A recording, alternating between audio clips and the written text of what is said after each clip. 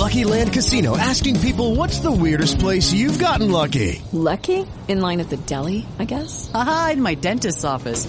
More than once, actually. Do I have to say? Yes, you do. In the car before my kids' PTA meeting. Really? Yes. Excuse me, what's the weirdest place you've gotten lucky? I never win and tell. Well, there you have it. You can get lucky anywhere, playing at LuckyLandSlots.com. Play for free right now. Are you feeling lucky? No purchase necessary. Void where prohibited by law. 18 plus. Terms and conditions apply. See website for details. It is Ryan here, and I have a question for you. What do you do when you win? Like, are you a fist pumper, a woohooer, a hand clapper, a high fiver? I kind of like the high five, but if you want to hone in on those winning moves, check out Chumba Casino. At ChumbaCasino.com, choose from hundreds of social casino style games for your chance to redeem serious cash prizes. There are new game releases weekly, plus free daily bonuses. So don't wait. Start having the most fun ever at ChumbaCasino.com. No purchase necessary. VGW. Void where prohibited by law. See terms and conditions. 18 plus.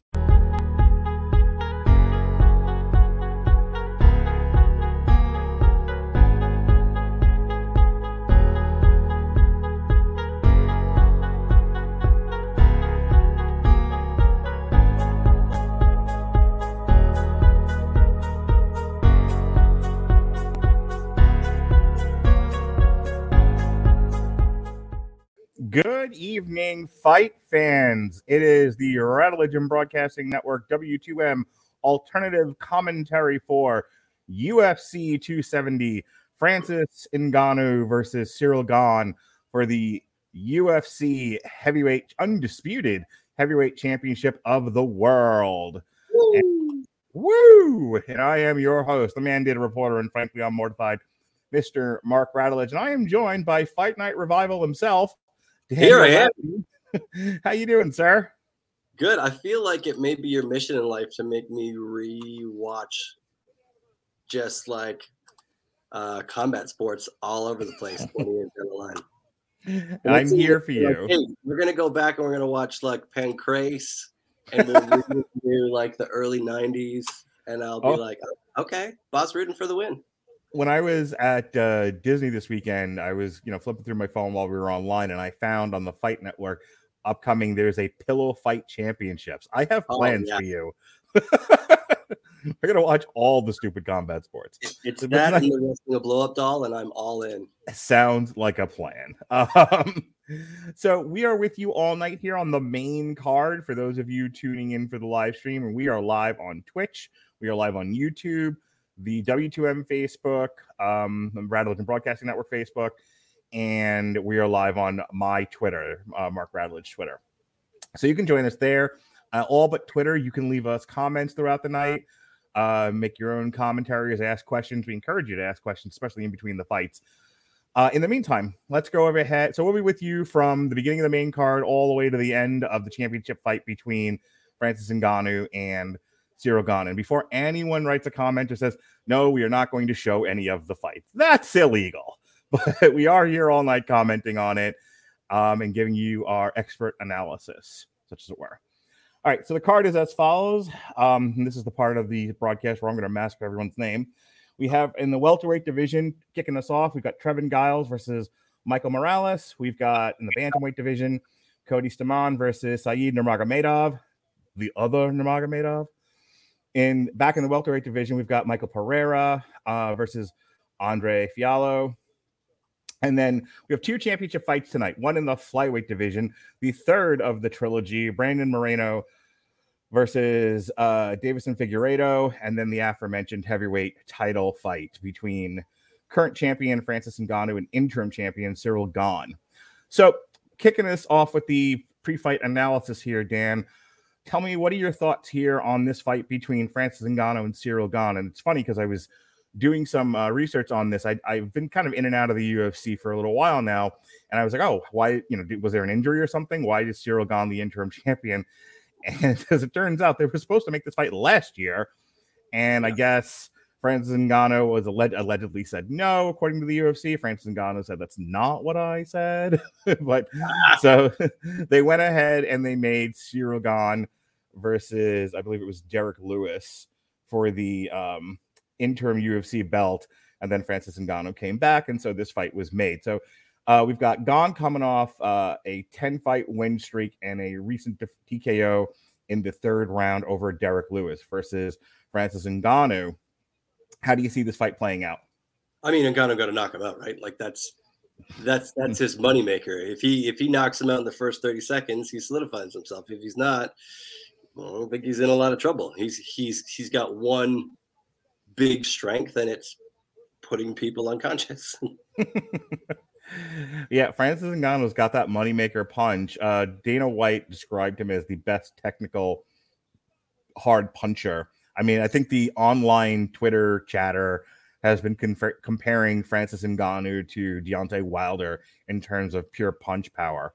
Francis Ngannou won the UFC Heavyweight Championship in a performance of the night, March 27, 2021, against Stipe Miocic, my man Stipe.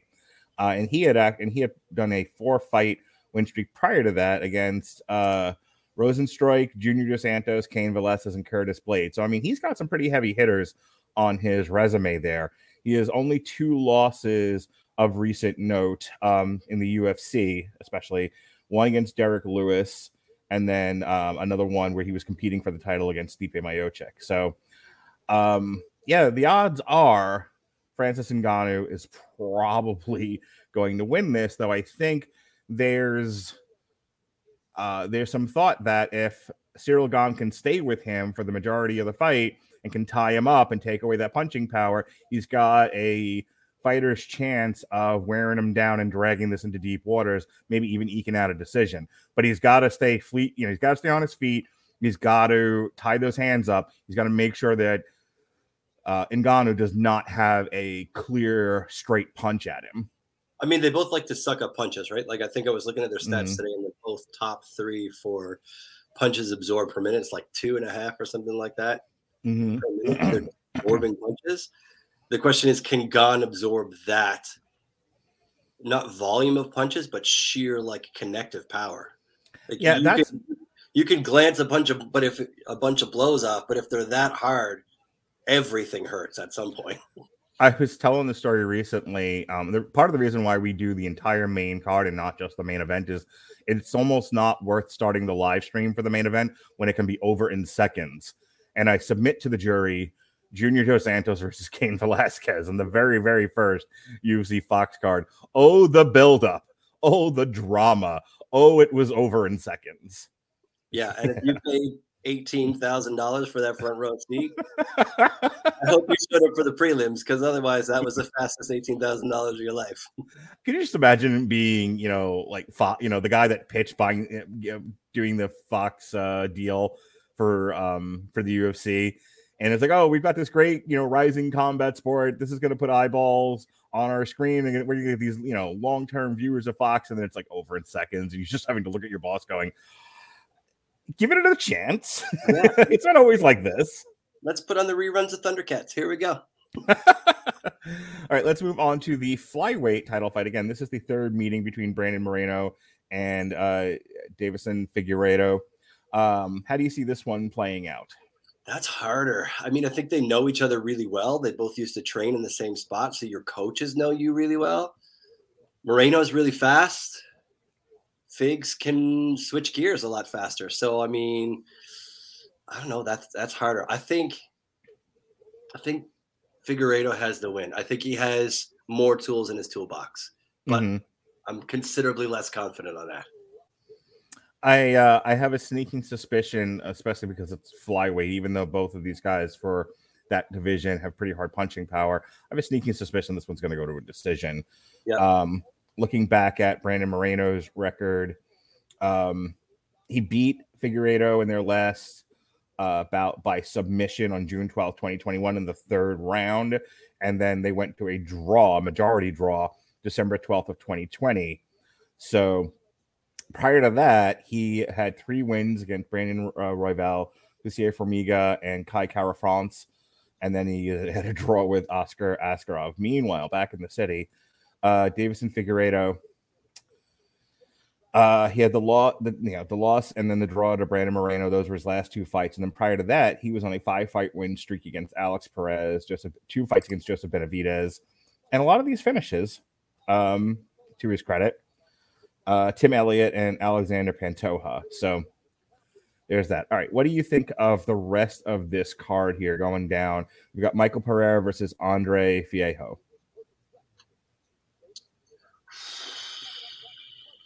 That's a good question. I don't know. I don't know those guys nearly as well. So I'm going to abstain on that and then use it to fill in my piece. I'm going to say Fiejo because I think that the little bit of footage that I saw on him before, I think that I like his intensity. So let's go with that. All right. Michael Pereira here as on a 3-fight win streak. His last fight was July 10th, 2021 at UFC 264. He won a unanimous decision against Nico Price. Prior to that, it was Chaos Williams and another decision, December 2020. And then he had a technical submission before that. That was prior to that, though. He had 2 back-to-back losses in 2019 and 2020 against Tristan Connolly and my man, the Dream, otherwise known as the Nightmare, Diego Sanchez. So that looks to be an entertaining fight at the very least, as we see Trevin Giles make his walk out to the octagon. So let's skip the Cody Stemmons fight for now. We have Trevin Giles here in the welterweight division. He's coming off a loss. He got knocked out at UFC 264 last summer, July 10th, 2021. In the second round. So he's looking to get back on his winning ways here. He had 3 back-to-back wins against Roman Dolage, Bevan Lewis, and the James Krause. Do you know the James Krause? I don't know James Krause. No, that's where I'm in the revival phase. Years and years ago when I was writing for 411, I used to cover all like the regional events and the like a lot of the Access TV fights. And so there was one regional card that I saw, one independent card, and Outlooks. It was before he was in the UFC. It was the James Krause. And I was like, all right. It's a hell of a healthy ego you got there, sir.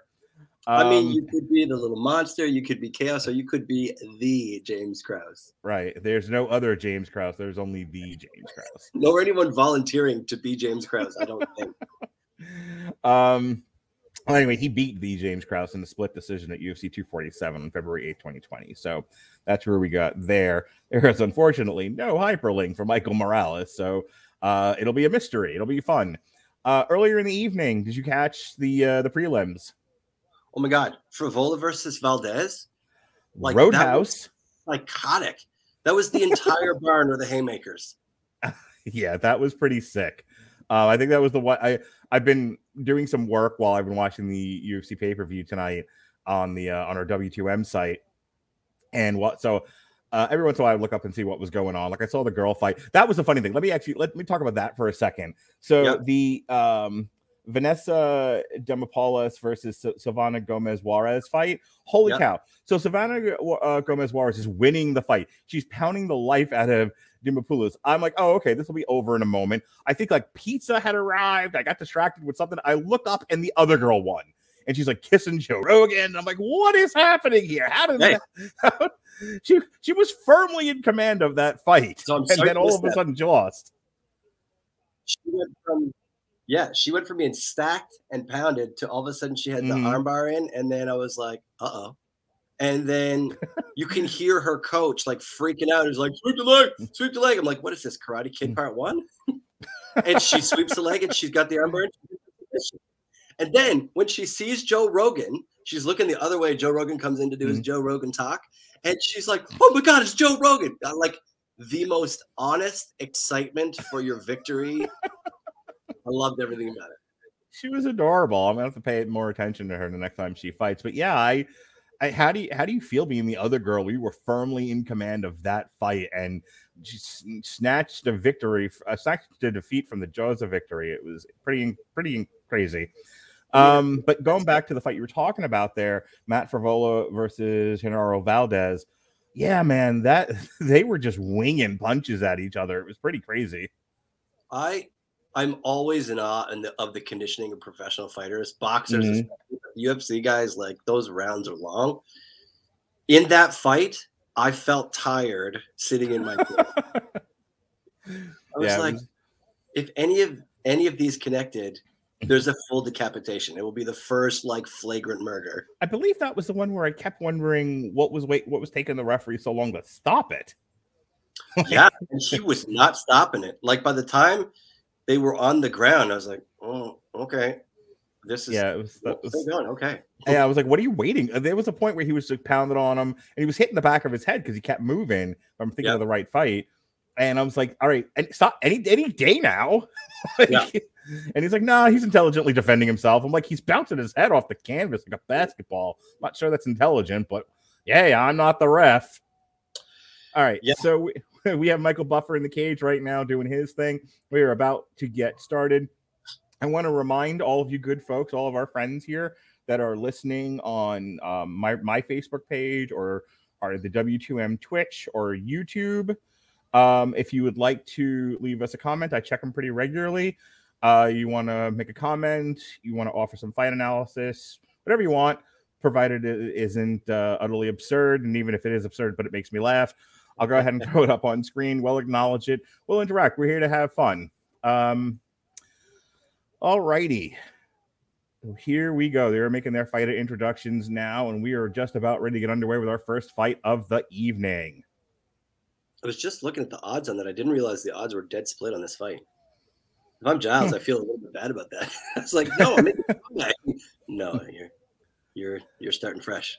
All right, Michael Morales, they say, is a record of 12-0, stands 6 feet, 170 pounds. Our friend Jason, watching on YouTube from Second and Short. For those of you that are into fantasy football or just football in general, Jason makes some pretty fantastic picks. Check him out on his Second and Short YouTube page, and you can also hear the very same podcast on the W2M network. Friendship is magic. Woo!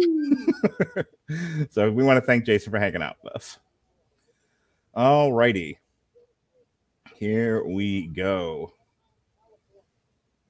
Morales' family feeling good about the whole thing. All right. By the way, I used to see that referee in Strikeforce. I used to call him Yosemite Sam. He used to have the best. I mean, he still does, but he used to have an even better mustache. Listen, open up. If I change careers for the 700th time and start becoming a UFC referee, the mustache is going full double braids, just like that. You must do the Yosemite Sam mustache. All right, so you open up with a handful of leg kicks there from Mr. Giles to Morales's outside left leg. Return of a kick from Morales. Giles counters with a right. Ooh, speaking of which, Giles nails him and bounces Morales off the cage. Jeez. And I was thinking earlier tonight that there was a considerable lower number of kicks than I had anticipated. So I guess here we go. They are tied up against the fence now.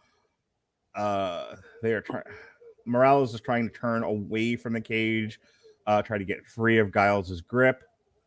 Giles is he's holding on to that right arm of Morales. He's going for a judo trip there, but Morales is able to block, and he's using the fence as leverage.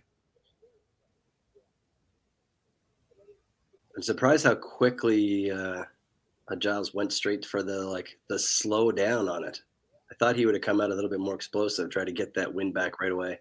Well, he's clearly trying to take the guy down. I guess he figures that's where there he is. He finally got it. Gets the takedown off the fence, and it looks like he's in his half guard. Giles is. Giles is looking to pass. Come on now. All right, Morales spins him down. Now he's in Giles' half guard. Morales is trying to break free here. Yeah, Giles pretty patient. Guess he's figuring he doesn't really want to be on the ground with Giles. But Giles is hanging on to him. I mean, Giles has got a pretty good grip even off of his back there. And and we've come a long way in MMA. It's where it's recognized that if you're attacking off your back, you're still attacking those. It's valid. Those ain't wrestling. You can be on your back. It's fine. Yeah, as long as you're putting up the aggressive. They get back to their feet again, and now Morales has Giles against the cage. He's got his back. It looks like Morales was actually looking for a takedown there briefly. Yeah, this seems a little. I mean, good for Morales. Morales I think you said that he was a less experienced UFC fighter, right? I'm just saying that he has a. I said he didn't have a Wikipedia page hyperlink. Well, there you go. That's what I said. But he was coming off a 12-0 record. All right, they finally break apart. Offensive. Morales with a half-hearted Superman punch. We are winding down. We have less than 2 minutes left of this first round of 3.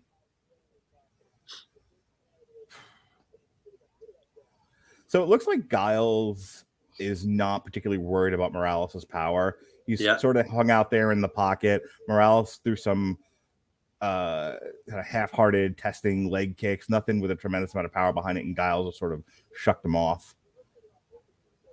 The pace definitely seems more tentative. Definitely feeling out to look for that big opening to make it happen. Less of an explosive barn burner than some of the later fights tonight. Up. Giles got caught, and Morales is opening up wide on him. He's throwing a lot of punches there. But, clock Giles right in the jaw. Down he goes. Morales is all over him like a cheap suit. It's the ground and pound from Side Control.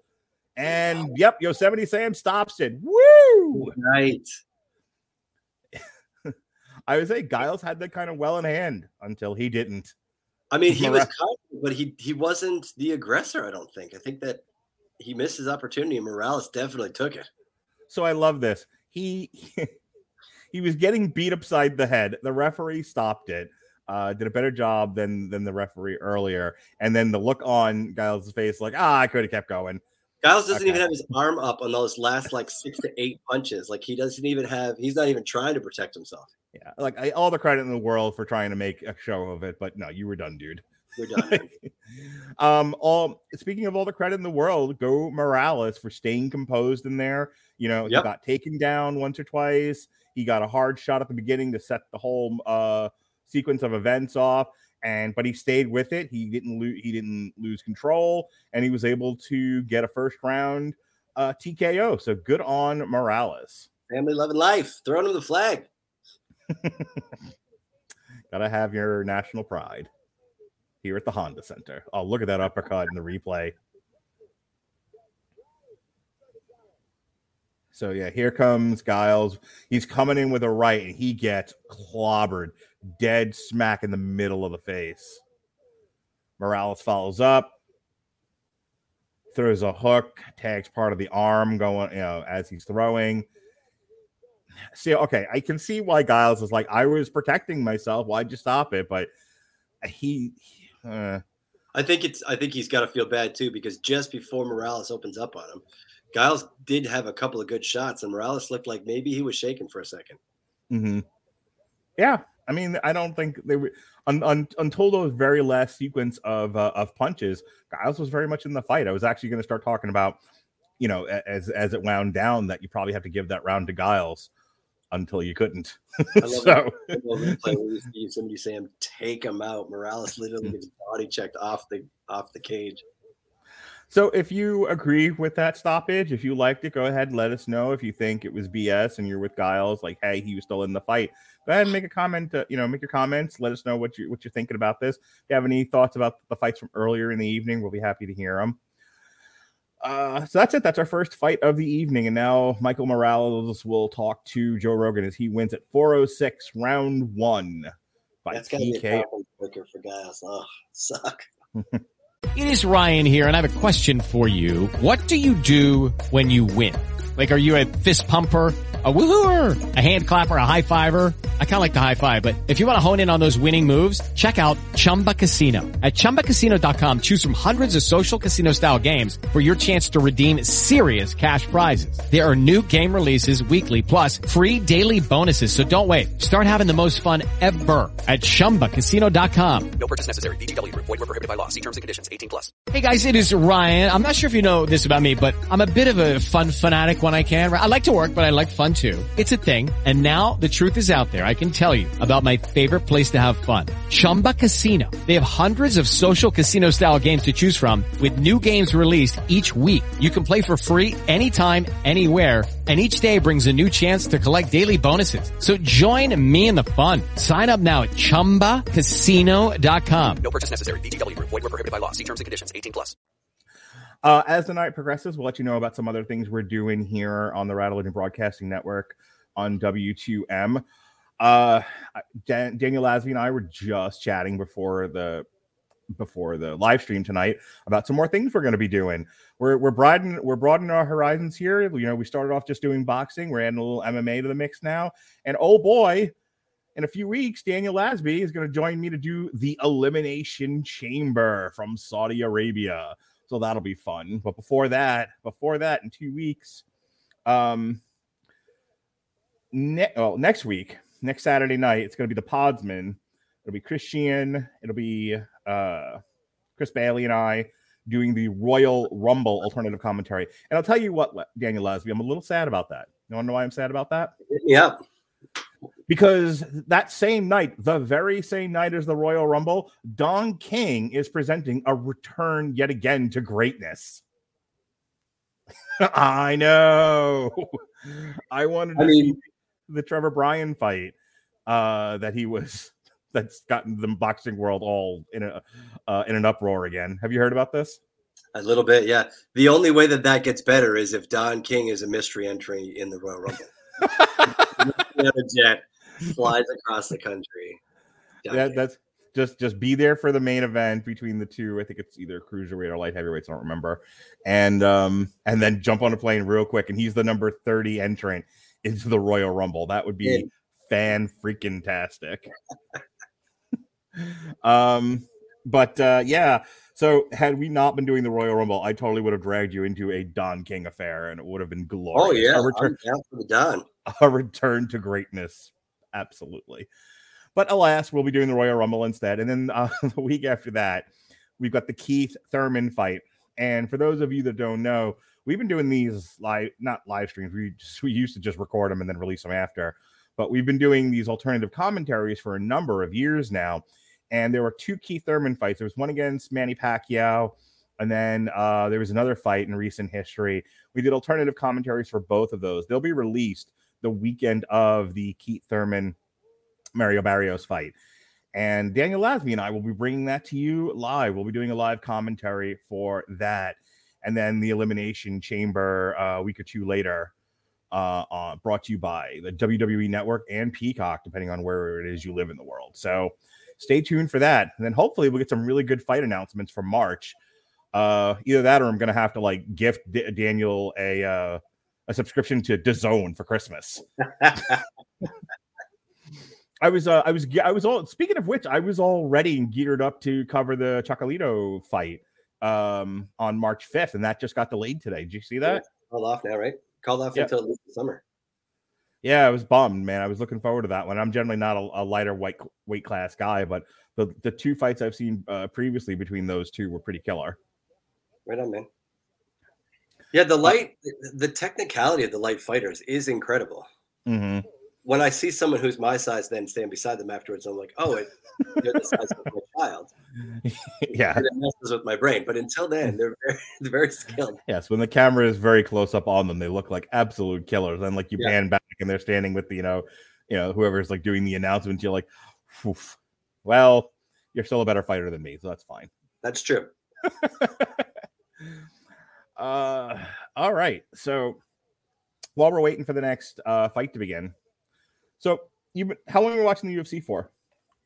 So I used to watch it when it first started regularly, and especially, like I said, Pancrase. I was big into Pancrase with Ken Frank Shamrock and the Lions Den. That was the bee's knees. And then I got out for a while, so I caught some fights here and there. Like I checked out Brock Lesnar for a while when he was in there, and I checked out GSP. Boy, you gotta be a fan of him as a champion. But then I kind of slipped back out of it for a while. I just didn't I couldn't keep up with Dana's 200 fights in one way or another a year. It got a little overwhelming, especially like if you're like a multi-sport person, it's a little hard to keep up on all of this. I think like tonight was this, there was a death match wrestling show tonight. There were football games going on. Robert Winfrey, friend of the show, co-host of Damn You Hollywood, and a pretty cool fruit, really knows where his towel's at. He's currently doing live written coverage for 411mania.com. He's absolutely an MMA expert, much more by 100 leagues more than I am. And he's saying the UFC schedule is designed to burn you out. Yeah, agreed.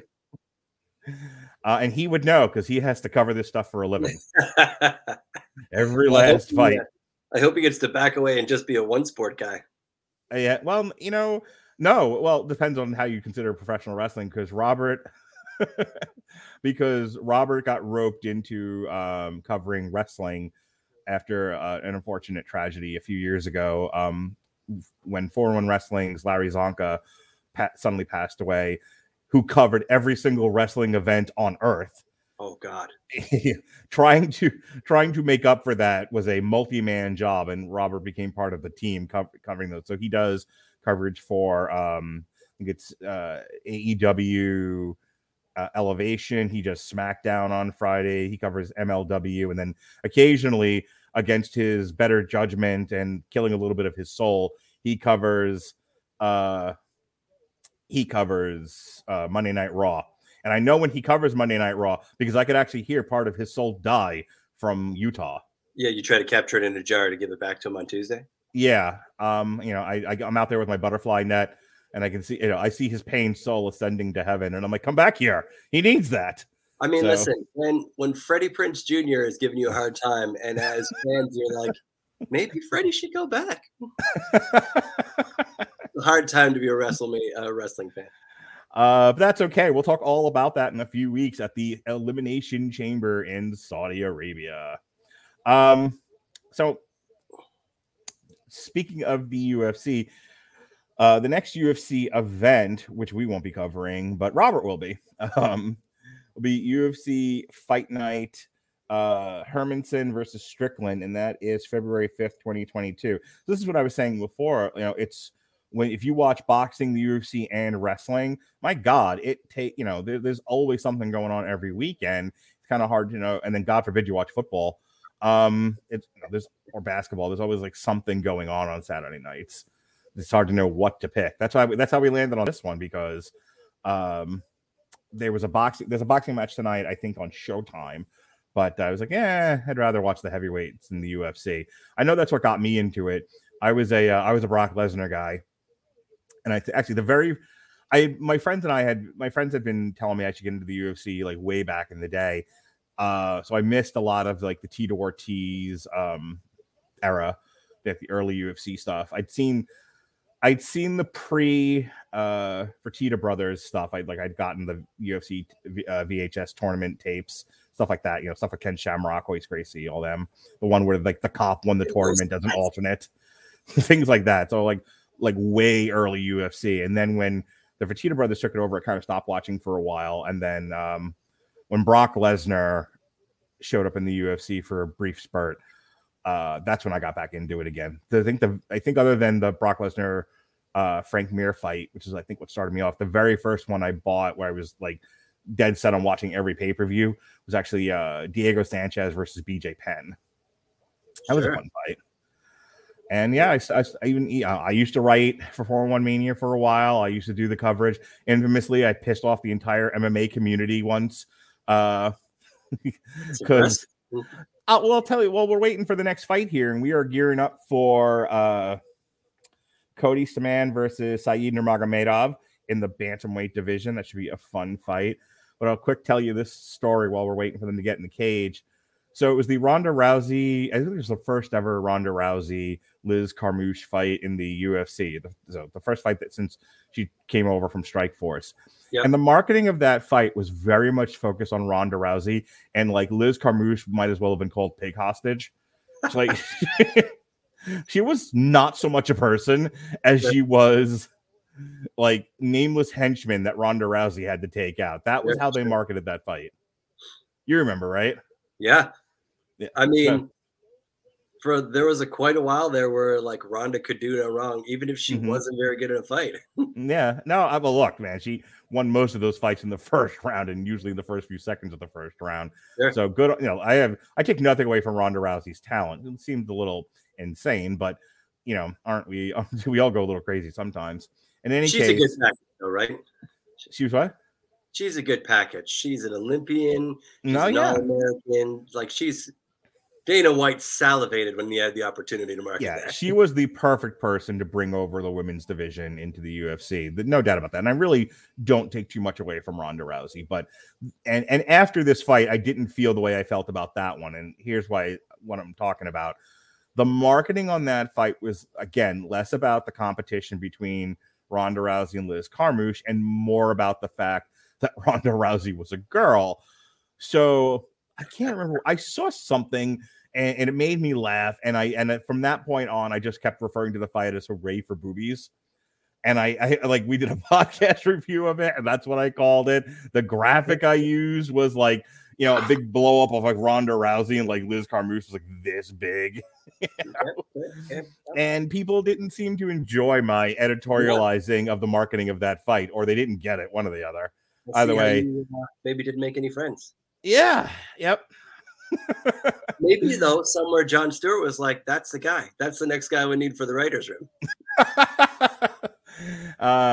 Yeah, probably not the right person for the Daily Show.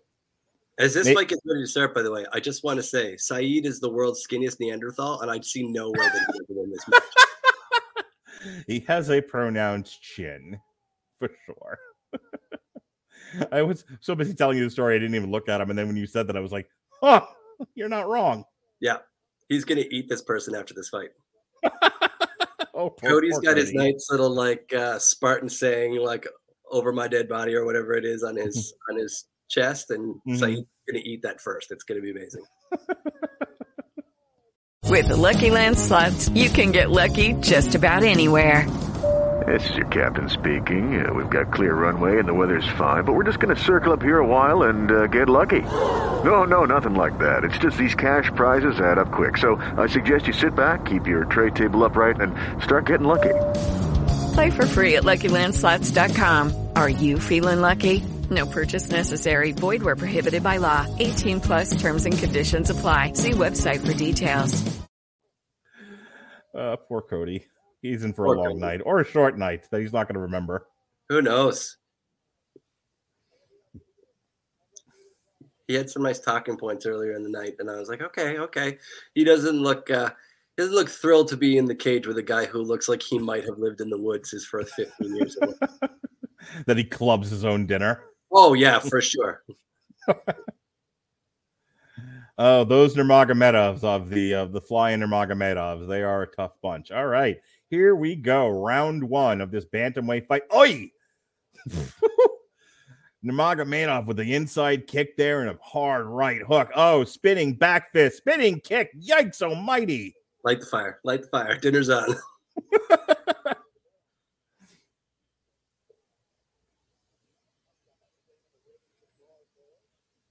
Inside leg kick there again from Nurmagomedov. Another spinning. This time he went for the spinning elbow. I don't think he got any of it, though. Cody Stamann takes the opportunity to grab the single leg. Funny, I can say that now and it be like an accurate thing, and unlike when I say it in boxing. All right, and Nurmagomedov goes for the trip. Takes Stamann down, but he doesn't keep him there. Nurmagomedov, he tapped. Good night, baby. Right? What's the time on that? 20 seconds? So I will usually portion out a 3-minute clip, and I was thinking of like, I should write down the time code because what Dan said about him being in the Neanderthal was actually pretty funny. There's no point. Like we took a breath and it was over. Yeah. And look at him. He just wipes his face. He's like, okay, now I go back to the woods. To steal the picnic baskets. Well, like the majority of these fighters, they come up, their team comes up, their like girlfriend comes in, she does her good shot because she looks nice. There's a spinning back fist again. Saeed's going to put his sweatshirt back on, wander back out. I don't know, maybe sleep in his car. Who knows? Oh, if he's sleeping in this car, that's sad, especially for a big win like that. Yeah, he As will. we see the replay there, Cody was hanging on to that leg for dear life, but it was not a great idea because Nurmagomedov rolled through and he got him. Like I almost was going to say, Cody's holding the center, so I was going to say, okay, well he's holding ground, but that didn't last. No, sir.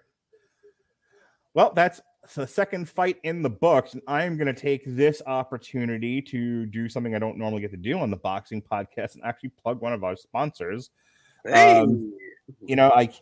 And it's so funny because normally I do one of my funny, awkward transitions to Grammarly when we do this, but there is no writing to be had here. Grammarly's not going to make any of this better, but it's still a useful tool.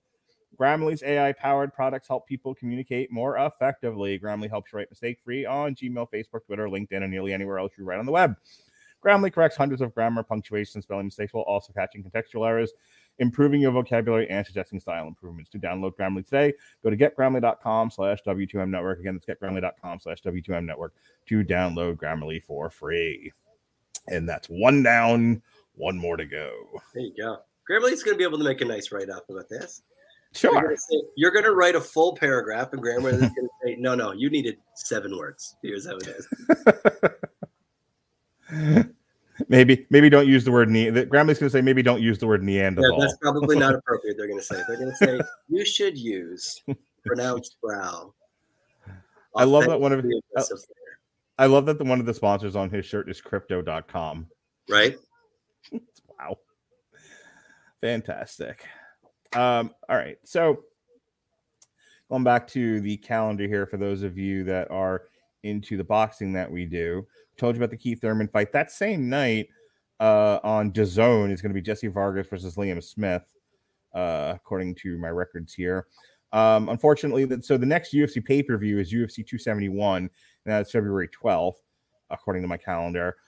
During the day in the UK is going to be Daniel Jacobs versus John Ryder on DAZN. That's going to be a really fun fight. I will unfortunately be at work. We have a UFC Fight Night 202.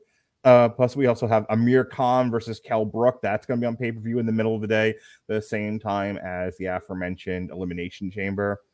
On February 26th, we have Roger Gutierrez versus Chris Colbert on Showtime. I'm on the wrong page. There we go. We have UFC Fight Night 203. And then we have Josh Taylor versus Jack Catterall, which will most likely be on DAZN, but it's showing up on my calendar as Sky Sports. If you can get a hold of that, if you're able to watch that fight through American pay-per-view or DAZN or ESPN or whoever's carrying it at the time, absolutely check that out. Josh Taylor's a killer.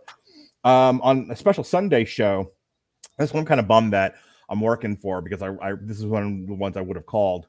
Lawrence Oakley is defending his title against Michael, I think it's pronounced C-Slack, on DAZN.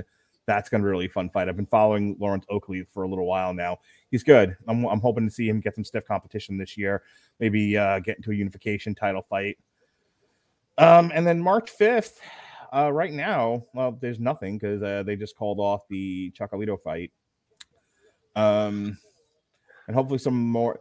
I keep waiting for them to announce anything at all with Tyson Fury. Maybe he fights Dillian White. Maybe he fights Usyk. That's the last thing I heard is that they're gonna, they may be looking to give Dillian White some step aside money as well as Anthony Joshua to do Tyson Fury versus Usyk next, which I don't think that's gonna happen. It is the Tyson. What's his brother's name? Is that fight with the Paul boy rescheduled yet? No. Right now it hasn't been formally announced, but the last thing I'd heard was Chavez Jr. I think they were trying to make that fight. I think Jake Paul's done with Tommy Fury. This is not the first time they've had to cancel a fight between those two. So I don't think he's interested in scheduling another fight with him. That's the last I heard, at least. Fair enough. So we'll see. We shall see. They're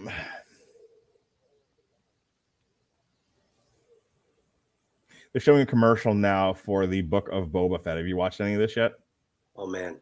The only one I haven't watched is the one that just came out on Wednesday past, and only because my wife wasn't home. Oh, you watch it with her?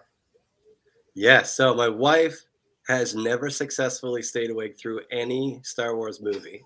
Oh, her and my wife should go bowling. Yeah, never once. Not a single one. And a couple of them we've tried to watch more than 3 times. But The Mandalorian and the Book of Boba Fett, she's all in. Okay. So I haven't watched the latest episode just yet, but let me ask you this. What's your take on, so you're of the vintage that would have grown up with the original appearances of Boba Fett in the original trilogy. Mm-hmm. Yep. Where he is an undisputed BA, badass of the century. Okay. How do you feel about this calmer, kinder, gentler Boba Fett?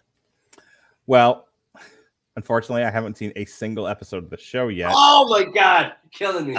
I watch them when they all drop. Like it's so hard because like in every chat I'm in, I'm on social media a lot, especially for all the stuff I do for podcasting, and people talk and dissect and deconstruct every episode of everything as it drops to the point where like I'll go to sleep and wake up and people are already talking about like the new episode of Hawkeye or the new episode of Boba Fett or something. And I'm like, how do y'all have jobs?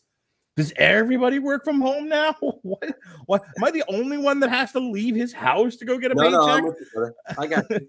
How the hell do people have that much time on their hands? So, but even, but I tend to watch things when they're done. So does Robert. You want to be able to marathon the whole thing and know what happened. Yeah, like I watched Hawkeye in one sitting. It was great, and I really enjoyed it. In fact, we just did a review on it myself, Ronnie Adams, and Al Sedano of the Warlock and Thanos podcast. And we had a good time. I thought the show was good. I had a lot of positive things to say about it. But yeah, I watched that all like in an afternoon. Same thing with like Loki and Falcon and the Winter Soldier and WandaVision. I watched a little bit more broken up just because I started it like late in the evening and I watched part of it at work. Yeah. They just showed an advertisement for UFC 271. That's a good fight. That's Adesanya versus Whitaker 2. Bobby Knuckles, baby. Woo! I won't be watching though. That is February 12th. And the reason I won't be watching that is because I'll be home watching Marry Me. That's what I'll be doing. Have you seen, you know what that is yet? You know what Marry Me is? No. Marry Me is a Jennifer Lopez, Owen Wilson movie that Universal's putting out. And I believe they're doing it now day and date on Peacock and in theaters. It's adapted from a comic book about a pop singer who marries a guy in the crowd and hilarity ensues. Yep. Okay, that's a thing. He's sitting there going, you haven't watched Boba Fett, but you're going to watch Marry Me. Got it. Okay, no, I mean, listen, you do you. It's fine. I might rewatch The Witcher instead, but Marry Me it is. We did The Witcher. We covered it. I watched The Wheel of Time today. Or rather, I had it on while I was arguing with your best friend, Chris Bailey, who was utterly distracting me from it. Sounds about right. We have a bunch of people watching on various platforms, Facebook, Twitter, YouTube, Twitch.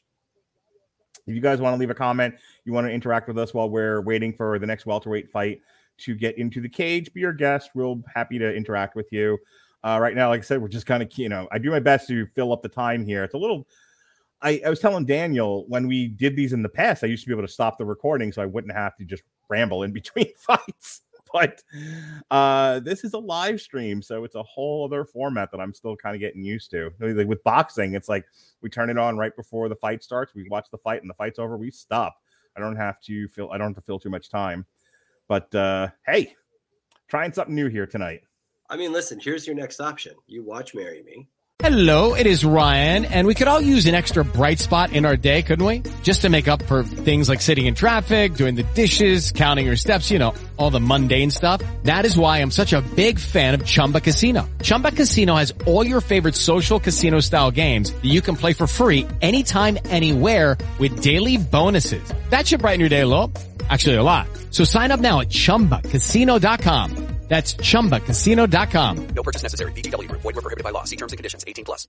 With Lucky Land Slots, you can get lucky just about anywhere. Dearly beloved, we are gathered here today to... Has anyone seen the bride and groom? Sorry, we're here. We were getting lucky in the limo and we lost track of time. No, Lucky Land Casino, with cash prizes that add up quicker than a guest registry. In that case, I pronounce you lucky. Play for free at LuckyLandSlots.com. Daily bonuses are waiting. No purchase necessary. Void where prohibited by law. 18+. Terms and conditions apply. See website for details. You get Randy to come on. You be Owen Wilson, and he can be Jennifer Lopez. You do a 30 to 50 second scene from the show. Hey, that's an interesting idea. The next time we do one of these UFC pay-per-views, in between, I'll just start doing line readings for movies. Drop the wig and dress off for him to be Jennifer Lopez. I can make that happen for you. Robert Winfrey, helping me out with things to talk about here, says a large amount of first round finishes do make these broadcasts drag. You ain't kidding, Buster. Do you remember? Because again, you've been in and out of watching the UFC, and I remember distinctly. This is going to be old man remembers UFC stuff and eventually calls a fight. But I remember watching and Robert knows the pain of this, the Ultimate Fighter finale broadcast. Sure. Where time stopped. There was so much dead time between those fights. And then between the awarding of the trophy and everything. There's Robert. F my life. You ain't kidding, buddy. It was definitely the fact that the guy who had to present the trophy was like, okay, well, there's 8 rounds.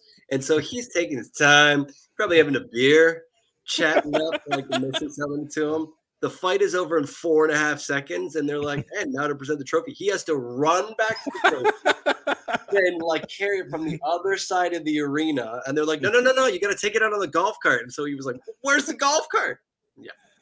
Yeah. I used to like watching the Ultimate Fighter on Spike. I mean, those were some fun seasons. The season with Brock Lesnar was hilarious. The season with Ronda Rousey and Miesha Tate might have been the best trash TV I've ever seen. Oh, yeah. Those two women, yikes. After that was over, I needed Ronda Rousey and Miesha Tate to do a podcast together or something.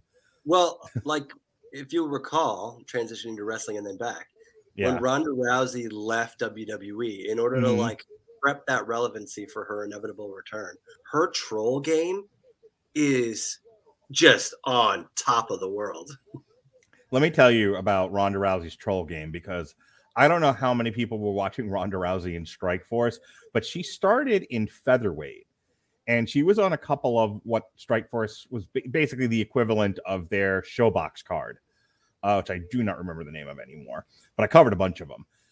So her and Dan Cormier were the people they were pushing on those Strikeforce Showbox cards. Yep. And she wins a fight. It wasn't Juliana Pena. It was I can't remember the woman's name, but she mangled her arm, as Ronda Rousey is prone to do. Sure. And Julia Budd, that's who it was. Challengers. Okay, thank you, Robert. So it was the Challengers card. So she mangles Julia Budd's arm, something awful. It looked ridiculous. Yeah. And then she's now mind you, like I said, she has not fought a single bantamweight fighter. She has just massacred every featherweight that's gotten in her way. Sure. And then she gets on the mic and she's like, I'm challenging Miesha Tate for the bantamweight title. At which point, every woman in the Strikeforce bantamweight division was like, Brad?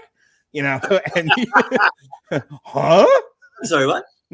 Meanwhile, there's Cyborg just waiting in the wings, hey, any day now. And Ronda Rousey's salivating. She's let's come on, not since Gina Carano. Let's do this. Yeah, Ronda Rousey, Cyborg, and Ronda Rousey's but Miesha Tate. Yeah. And Miesha Tate's there's a line, bitch.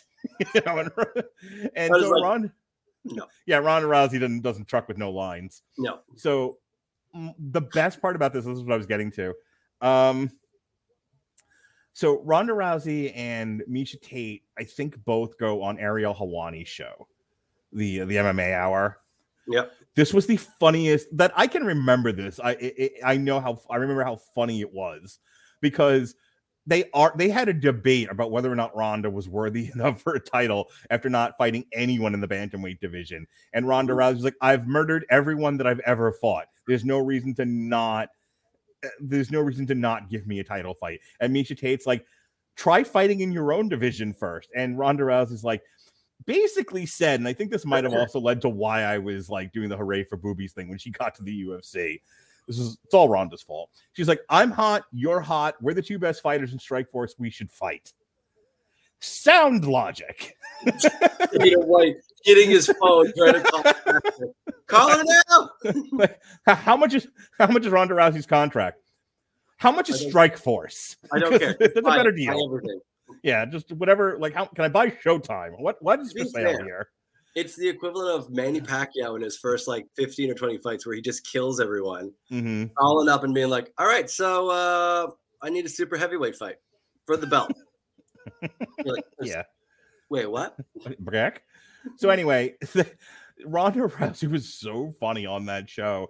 And the line that really got me was, Miesha goes on this long tirade about like, you should earn your title shot. You shouldn't be skipped to the head of the line because you're the most marketable fighter. And Ronda Rousey's like, I'm here to make money. You don't want to make money, go be in the Olympics. I did. It sucked.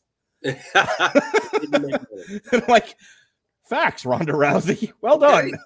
Okay. That's fair. It was such a Scott Hall moment. You either make friends or make money. I've got friends. I'm here for the money now. Yep. It was one of those moments for Ronda Rousey. So yeah, she was hilarious. But that of course started the animosity between those two, and it carried all the way over into them being coaches on The Ultimate Fighter.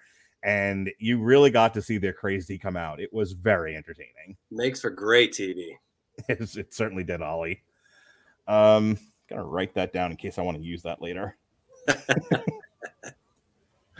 All right. So after that long and winding story time with Mark Radulich, Robert, as I was telling that story, weighed in with this. It's a shame that we never got to see Ronda and Cyborg. Hey, Cyborg's still fighting. Yeah, man. maybe think Ronda. And everybody comes out of retirement, from Mike Tyson to Roy Jones. Everyone. What do you call it? There's that triad combat now where everyone currently in retirement is fighting. Oy, have you seen that? I think Ronda's pretty smart. I think she's like Chris Cyborg right now. She's psycho, and I haven't found anyone in 5 years, 10 years. Maybe no. My husband can fight her. How about that? Poor Cyborg. I think Cyborg's still fighting for Strikeforce last time I checked. I haven't watched Strikeforce in not Strikeforce, Jesus, Bellator. I haven't watched Bellator in a dog's age. That sounds right. She's a killer, man. Jason Teasley telling me not to sing. Was I singing? I didn't think I was singing. Yet, you probably should. Maybe in between. Maybe if this is another first round knockout, we'll just start doing karaoke.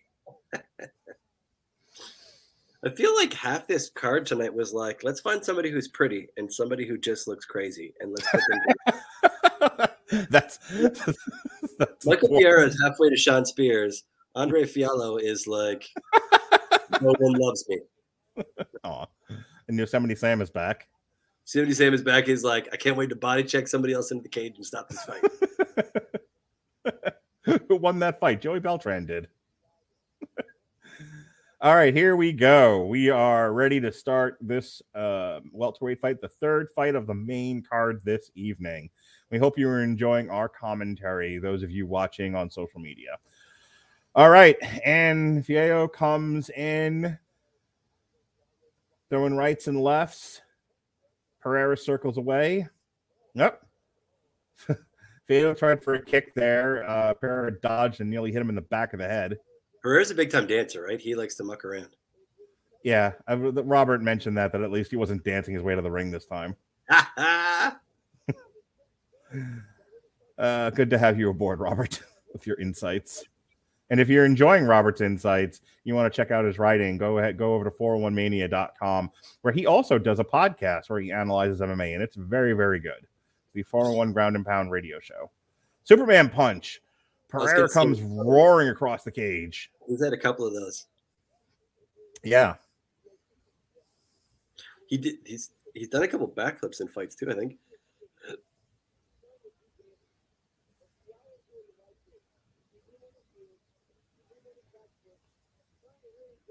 Pereira his ability to shift gears is pretty great. Pereira circling along the cage there. Fiallo is not really engaging anymore. Not like he was. No. He's definitely just holding ground if he can and just following along. I don't know that that's a great strategy, especially because Pereira seems to be able to go from like stop to go. Yeah. He seems like he has a more dynamic fighting style, which might be the thing. He might be trying to bait Fialho into coming in so that he can counter. Up. Nope, he just caught one off of Fialho and bounced off the cage, but Fialho didn't follow up. He just sort of let him do it. Missed opportunity. Absolutely.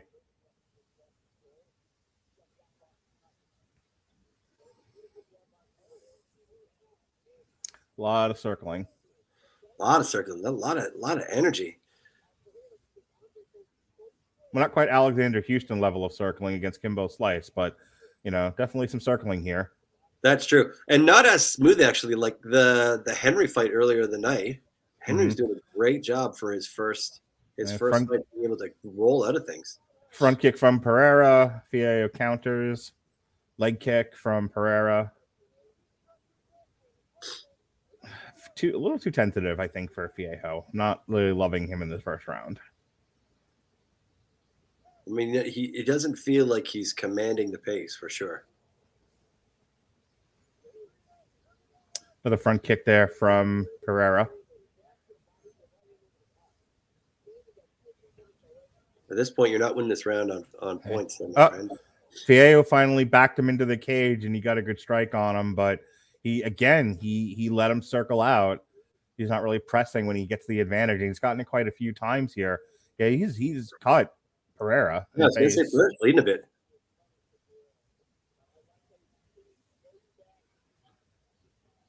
Pereira doesn't look like he's got his legs totally under him. And maybe that's what Fialho was thinking. He's like, he's a guy who moves around a lot. I only have to catch a couple of big shots. Mm-hmm. Wait for your opportunity.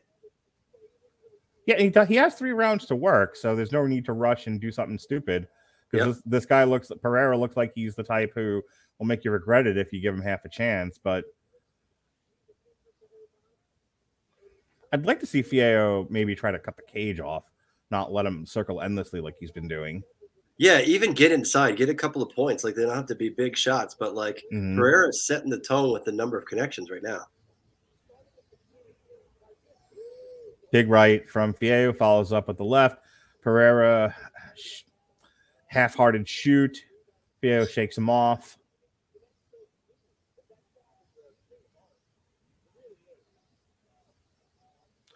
Pereira, looks like he kicked him in the balls there, but Fialho just shook it off. Gave him a little shake and a wink. Ooh, big right there from Pereira, just grazing Fialho.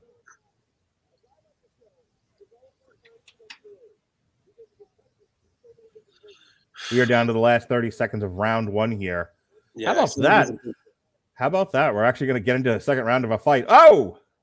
And as I say that, it looks like Pereira threw a kick and just slipped, and now Fialho's all over him. He jinxed it. Yep. Oh, lots of blood coming out of Pereira's mouth and nose. It's funny. I was just about to say, like, Pereira's going to take the round just on contact, but... Well, he definitely takes the round. Last 20 seconds, though. That's 411 Mania Scott Kachowski would say when judging a round, who don't you want to be in that round? Oh, God. I do not want to be Pereira. Yeah, no, his face is now 30% hamburger. All natural, baby. Yeah, it looks like he's playing with his nose. Looks like he got caught in the nose a bunch of times. All right. So that was a good first round there for Fialho. I do think he has to be a little bit more cautious in the sense of you don't want to let this guy run around the ring on you. You don't want to, and like, you don't want to lose it on points. Like, even though he had that hot 20 last second, Pereira got he's got those front kicks in. He got some of those glancing blows on the lower. He came in with 2 or 3 big flurries. Like,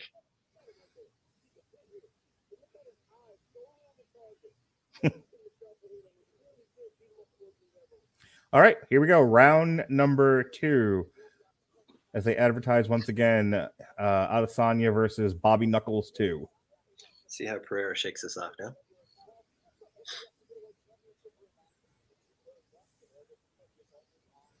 All right. And we see Pereira start off with the 1-2.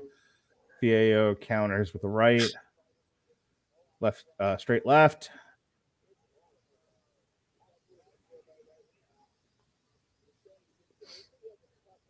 Still not the pace that I would have thought. I would have thought one of them came out a little bit more explosive.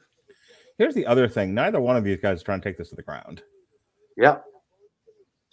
You know, we're not seeing a lot. We're not seeing any kind of clinching. We're not seeing anyone shoot for a leg. It's been kind of a kickboxing match so far. Yeah. 3 or 4 of those kind of matches tonight. Not a huge ton of submissions. Yeah. Oh, Feo got caught. All right. You don't need to do a jumping knee at close range like that. Jumped out of the goddamn cage. No, he needs a parachute. This is his go-to. Close quarters combat, fella. I mean, it was nice. It was pretty to look at and everything, but like he was like literally like a half a step away from him, and he does like he's like Jordan and like goes for this giant leap, and it's like Christ Almighty, he's right in front of you. Oh, look at that front roll kick there from Pereira, which Feo shook off, but it definitely like caught him in the head. Caught him in the head, and like it's pretty. Yeah, something you don't see a lot of in the UFC. When it happens, it looks pretty cool. Like it looks like it might have cut him actually on that roll through.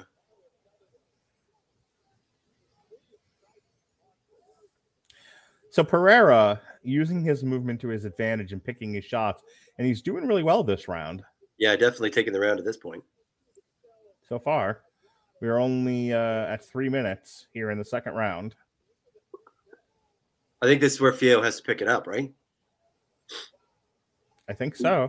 He's got to have some sort of counteroffensive here. Yeah, because right now Pereira's just really taking him apart here.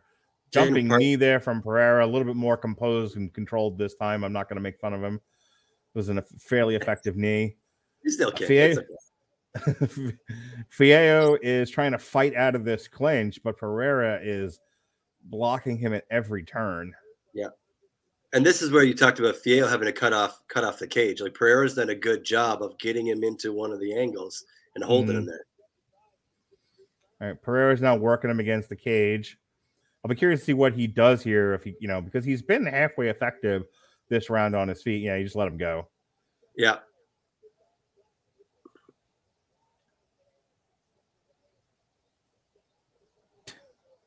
Nice little capoeira kick there from Pereira. He was practicing that in his warm-up. Yep. He does have an interesting style between like the Brazilian jiu-jitsu / capoeira and like kind of that Muay Thai with the knees. Mm-hmm. All right. So he's dangerously close to kicking Feo and right in the balls. Yeah. Because that was a lazy front kick. That'll be the second time if he connects. Yeah. Oh, knee to the body from Pereira. Feo catches him back. And then Pereira lays in a few more strikes before they break apart. Feo got to get his hands back up. He's looking a little tentative now. A lot of movement still from Pereira. He still seems pretty fresh, despite he's taken a fair amount of hits between the first 2 rounds. Yep. And we are down to the last minute of round 2.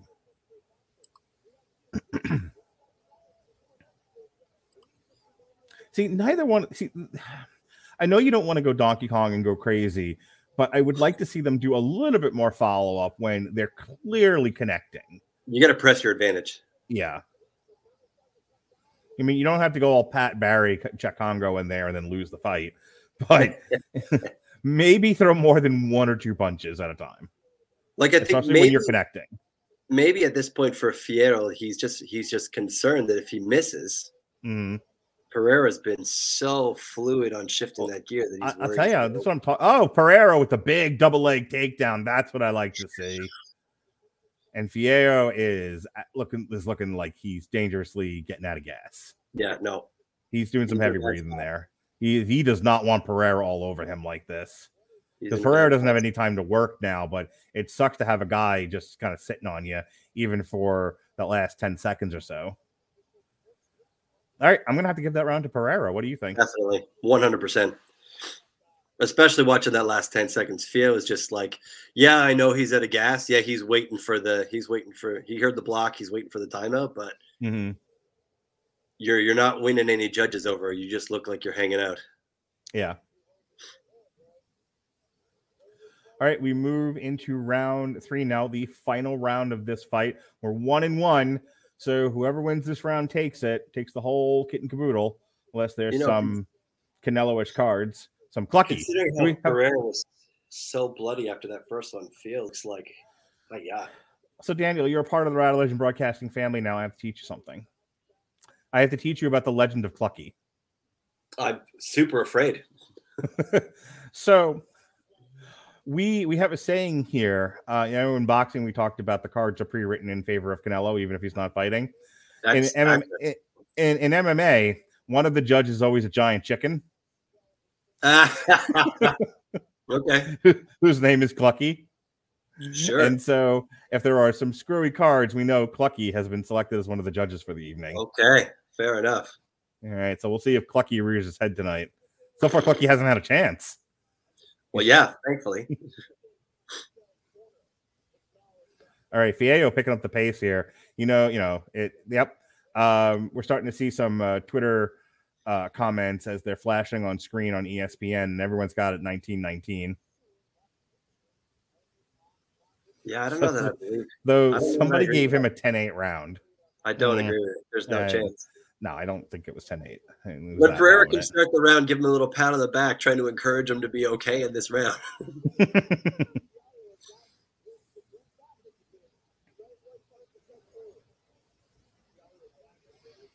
All right, we're starting to see a little bit more urgency from both guys, especially Fiallo.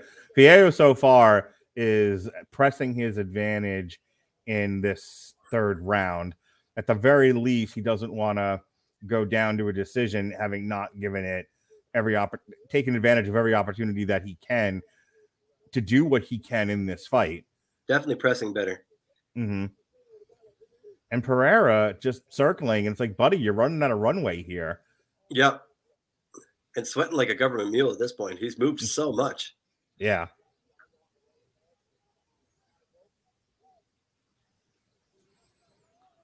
I mean, those are some pretty good leg kicks, and even if they don't look like they're hard, when you take them, you can. It's a whole other kettle of fish.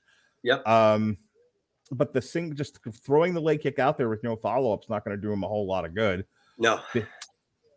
But I mean, Fiera's still not pinning him to the cage. He's still circling. Yep.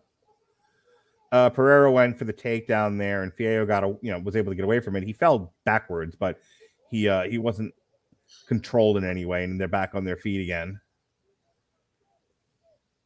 I don't see Fiallo's got all the urgency in this round.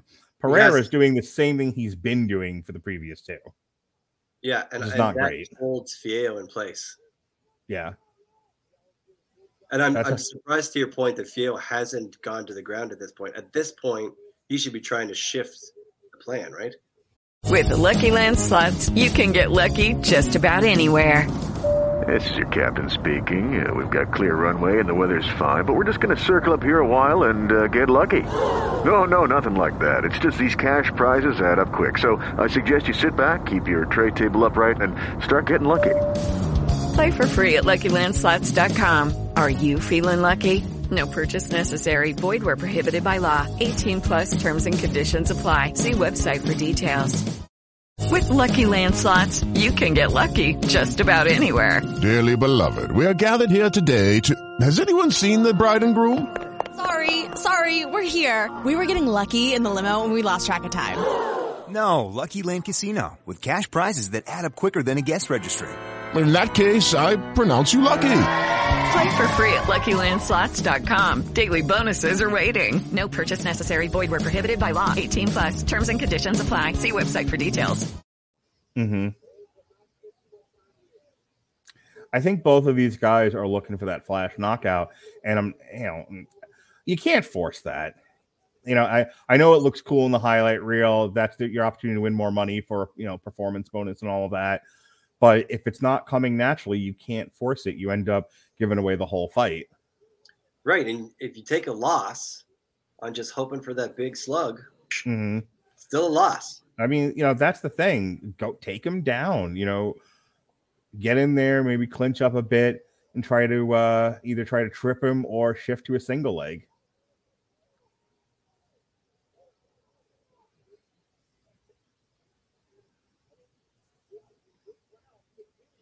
I'm also surprised for these guys who are big strikers. Like, I haven't seen a lot of guys lock it up tonight and bring like those inside knees. Pereira was doing that a little bit, but it was more of the jumping knee variety. But you're right, he wasn't doing any kind of like Muay Thai, control of the head and then thrust knees into the abdomen. That Thai plum. I'm forgetting my fight vocabulary. Pretty good left there from Pereira. Didn't get all of it though. Diego's running out of time. In a hurry.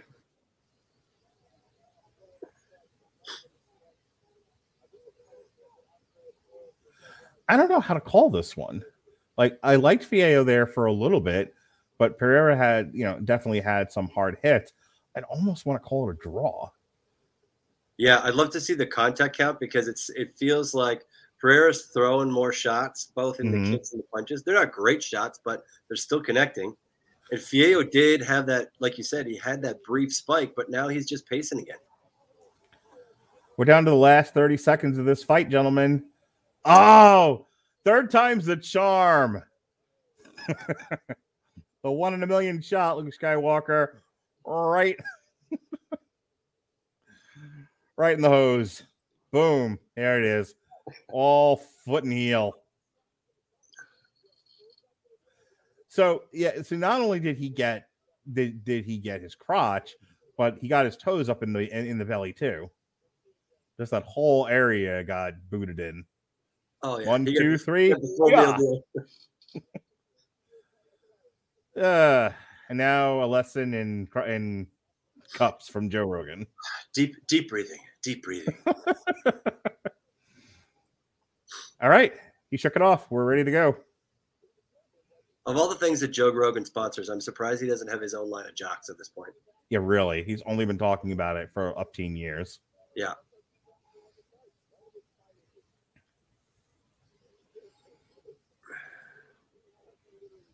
All right, Fiallo, knowing that time is of the essence here, is trying to chase, and then Pereira still, and I don't want to say it this way, but Pereira's just running away from him, circling. It's like, dude, you quit circling, quit jumping. Oh, now they're going Roadhouse. Here we go, and that's the end. And we go to the judges' scorecard. I don't think Fiallo did enough. I think Pereira takes it. You think so, huh? I don't know, man. I think Fiallo had to take the whole of that round, and he spent too much time where he slowed right down. I would not be completely surprised to see this go to a split draw. Yeah, okay. I don't think either guy did enough in that last round to really tilt it one way or the other. I'll be curious to see what Robert Winfrey thinks, as he had to watch this with a acute eye, see which one he gave it to. But I'm standing firm on my draw scar card. Okay. I think you're giving it to Pereira? I think Pereira's got it. Okay. I think while he was definitely flamboyant and a little free with the midsection, he was definitely the aggressor more often than not, and he definitely led the pace more often than not. For sure. If you're watching on Twitch, I'd love to know what you thought of this fight. Who did you give it to in the third round? I'm dying to know, get some feedback here. It's probably good they are welterweights. If Pereira was a heavyweight flying around like he did, either his knees would have been exploded by now, or the other person is just full dead. All right, let's see here. Let's go on Twitter and see where people stand.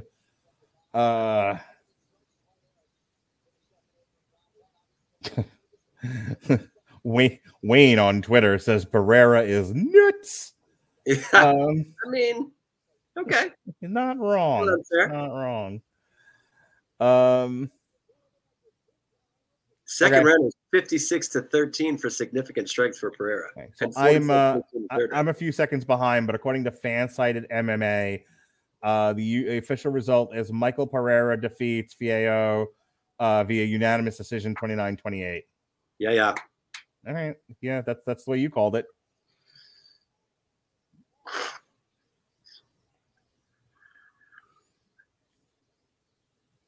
People are calling that the fight of the night so far. Interesting.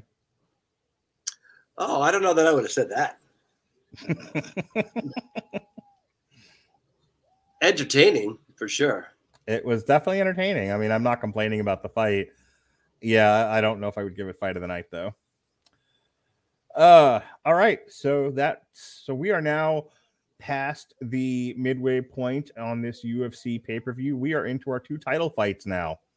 This could either go really, really fast or really, really slow. We've got 2 possibly 25-minute fights left. There's a guy who I follow on Twitter who said that fight was the part of Mortal Kombat where you're just button mashing and hoping for the best. Special.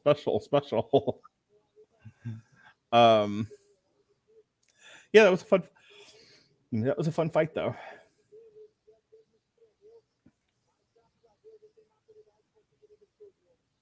And Joe Rogan looking rough. Joe Rogan's not having a good time of things these days. Have you heard he got himself into a bit of trouble? I mean, I haven't, but my surprise level is pretty low. Yeah, I don't want to get into it because I don't want the demonetization bots on YouTube to hit us, but it has to do with a certain pandemic happening right now and Joe Rogan's advice not jiving with what the CDC is recommending. Sure. I mean, it's Joe Rogan. I'm sure that his advice on many things is like, if you're just not feeling it, yeah, battery acid for a car will cure everything. Here's the thing. We live in a society where it's like, here's the CDC. They have a recommendation. Here's Joe Rogan. He calls MMA and is a comedian. He also has a recommendation.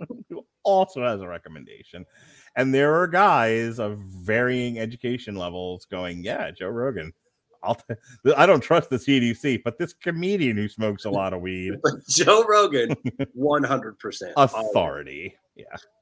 But hey, I'm not here to tell people who they should listen to and who they should not. Religion's a personal thing. Yep, for sure. Anyway. For sure. Is that Brie Larson? Oh my God. I know a guy who absolutely hates Brie Larson. Just thinks she's the worst. I don't hate Brie Larson. No, Brie Larson's fine. Brie Larson's a hell of an actress. She just, she unfortunately took a role in a bunch of movies that she was not appreciated by its audience. Yeah, you can't win. I mean, listen, it's like Gina Carano. I love Gina Carano. But Gina Carano does an excellent job of pissing off a lot of people the majority of the time. To quote Sean Comer on this podcast, Gina, don't mess with the money. Gina, don't mess with the money. Yeah. Gina, quit.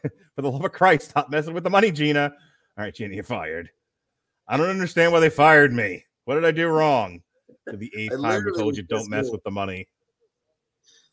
You had one job, Gina. Show up to your call time for the Mandalorian and don't mess with the money. All right.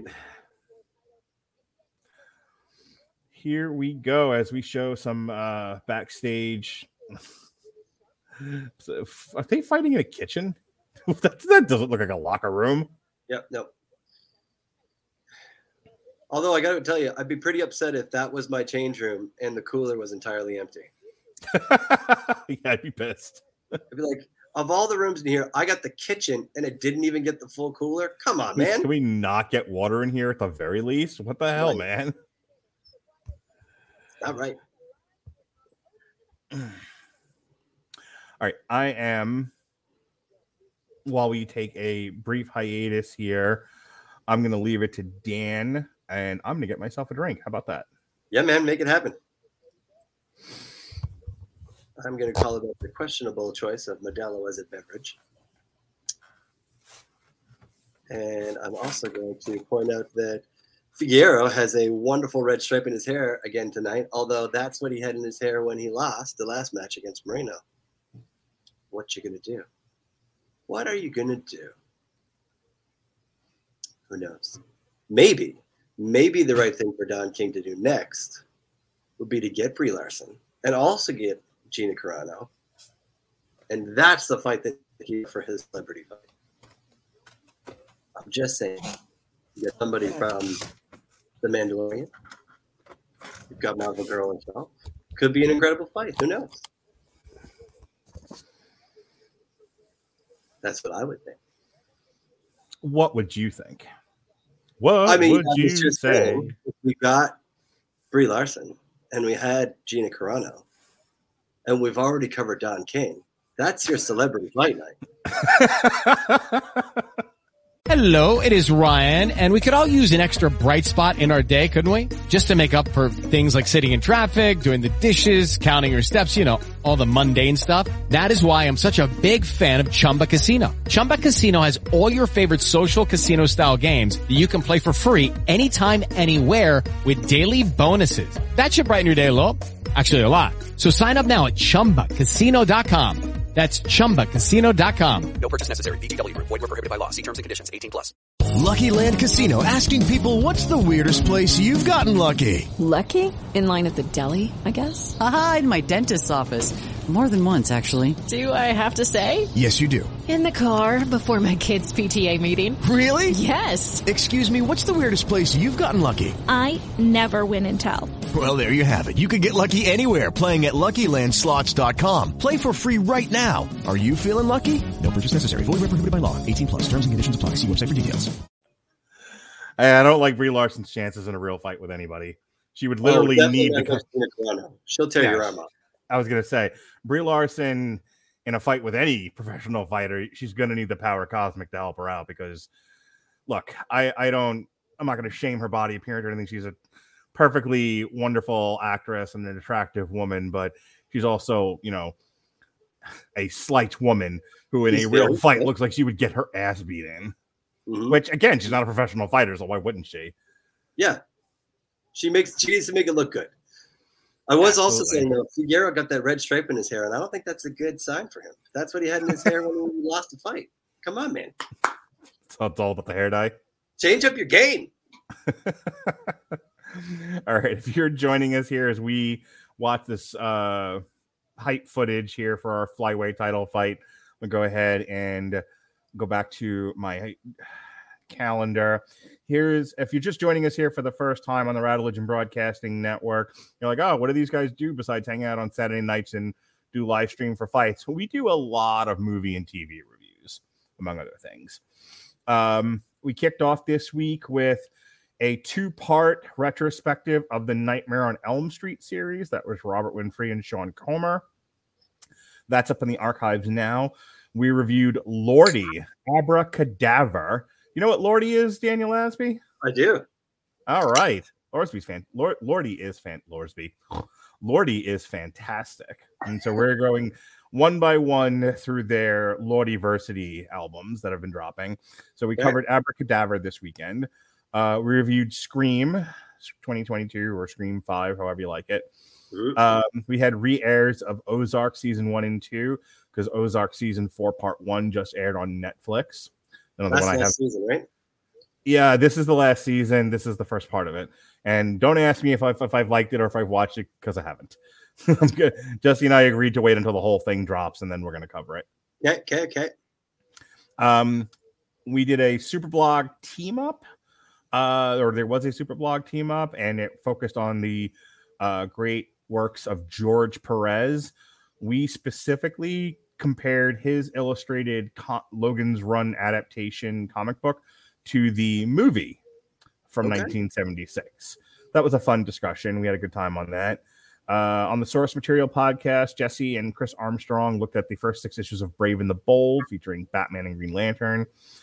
I, however, reviewed Hawkeye season 1, assuming that's the whole season or not. They say they're miniseries and then they end up adding a second season, like Loki. We re-aired our Battle Beast review, No More Hollywood Endings.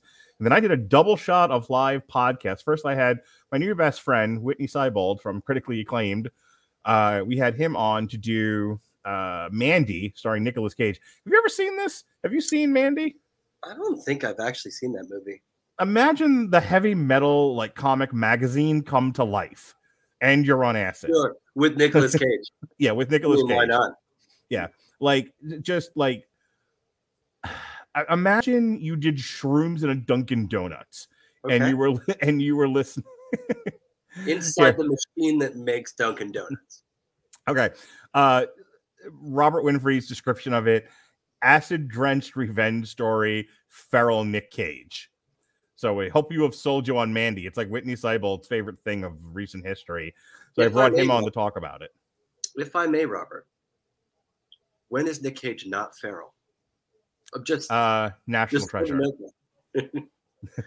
National Treasure and Gone in 60 Seconds. He was not feral.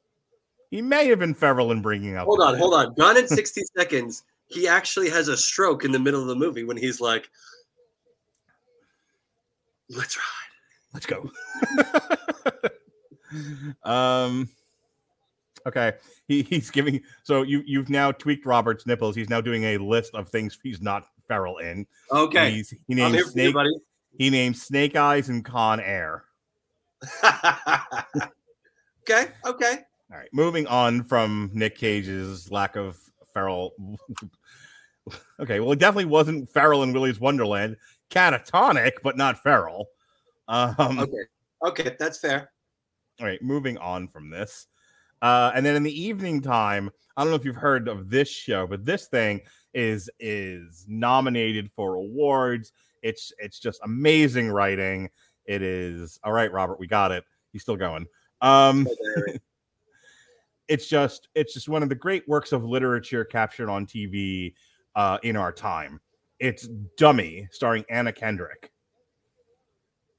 Do you know what this is? No, but I know who Anna Kendrick is.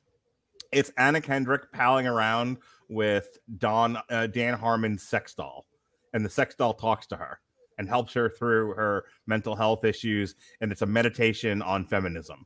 It's fantastic. You spend your time in the most interesting ways. If you can go on the Roku website and watch this, it's 90 minutes of your life. It's the best 90 minutes you'll ever spend. Listen, I was legit gonna pitch Steel Panther for your metal albums review section. We've done them all, but I feel like I'm swinging too low at this point. Yeah. So first of all, we've done like the last 3, and we'll continue to do any more that come out. Those are all up in the archives. If it's smutty, I'm pretty sure I've covered it. Sure, anyway, sure. So yeah, Dummy was fantastic. It was so funny because like I watched it with my wife, Jason watched it with his wife, and Jesse watched it with his, and 2 out of the 3 wives were like, "This is not for me." Yeah. I thought you were going to follow up with like 2 out of 3 of us had to discuss divorce. My wife thought it was great, but listen, she's not perfect either. We watched Secretary last week, and she was like, "What is this artsy fartsy bullshit you're making me watch?" I think it's James Spader like doing BDSM with Maggie Gyllenhaal. Where do you get artsy fartsy from this? And she's like, "Meh, you and your independent movies." I like the money pit, is what she said to me. So moving on. So that's up in the archives now. We had a really fun discussion, all things considered.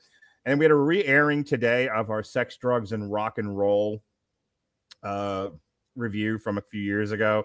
That was me and Pat Mullen. We actually listened to the music in the show. We talked about the show. We kind of had like a Metal Hammer of Doom / TV party split 7-inch. It was a lot of fun.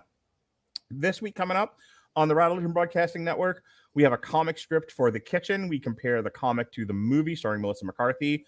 A couple of years ago, my wife and I discussed the 2014 season finale of The Big Bang Theory. And then we went into a discussion defending the series from its detractors, many of which are my own friends. So we spent an hour telling them they're wrong. It was fantastic. It was the best hour I ever spent with my wife. Hey, man, make it happen. Myself and Ronnie Adams are going to be doing a triple feature of The Power of the Dog. The French Dispatch from Wes Anderson, and Cop Shop. Okay. And then the aforementioned Robert Winfrey and I will be doing a review of Munich, The Edge of War. We'll also be doing our end of the year wrap up. We're going to talk about all the money Spider-Man made. All the money. All of the monies. We may or may not be doing a live stream of AEW Beach Break. I know that I'm going to watch it because I want to see Adam Cole and Orange Cassidy in a lights out match. Those are always fun. Yeah. So if I can get someone to do a live stream with me of AEW Dynamite, I'll do that. Otherwise, I'm just going to watch it. And then after which, myself, Jesse Starcher, and the Metal Coop, Robert Cooper, are going to review the Night Flight Orchestra, Aromantic 2. The Mania of WrestleMania moves on. We're up to 14, 15, and 60 now, or WrestleMania 2000. We're going to be joined by a fourth person on the panel this time, Stuart Lang, formerly of 401mania.com. Chris Bailey, and Pat Mullen and I are going to bring you all the stories throughout the Attitude Era, and we're going to talk a little bit about those WrestleManias in between. And then finally at night, myself and Ronnie Adams, yet again, will be reviewing The Wheel of Time from Amazon Music. And then over the weekend, so this will be fun, actually. Gavin Napier is going to come out Friday night, and we're going to watch the Royal Rumble 1992, just the Royal Rumble match itself. He's a Ric Flair fan. His wish list was that someday we would do a commentary on the Royal Rumble. So we're going to do that, and that's because the Royal Rumble is the next day. So we'll be doing the Royal Rumble commentary, and then there'll also be a video games trivia currently recording. It'll air a week from tonight. So that's what's coming up in the immediate future on the Rattlevision Broadcasting Network. All right, Robert Winfrey is very excited. Woo! Flyweight time. 90-pound guys whacking each other about the head. Fantastic. I mean, maybe they're 115 pounds. Mark, let's talk here. Mm-hmm. I don't know about you, but the last time I was 90 pounds, I may have been 10 years old. I was going to say, Reagan was in the White House. Sure. Tearing down walls single-handedly. Nancy Reagan was telling us all to just say no to drugs. Yep. There may or may not have been a wall in Berlin. There definitely was. Yeah, flyweight. Hey, look, there's gonna be a lot of. If this is anything like the flyweight fights I've seen in the past, it's gonna be a lot of moving around. This is gonna be a frenetic fight, to say the least. Sure, I would be moving around a lot more too if I weighed 90 pounds. Pretty sure I would weigh more than that. Now they weigh 124 according to the UFC. I'm looking at it right now. Okay. Still 124. Exactly 124 each. That must be their weigh-in weight. 124. If a strong wind blows through, they're going to fly away to Oz. They're very muscular, though.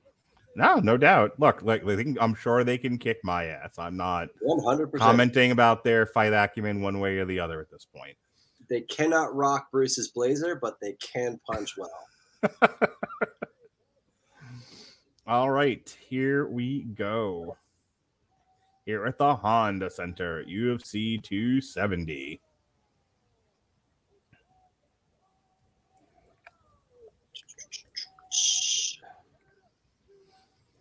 All right, Herzog. Make this happen, buddy.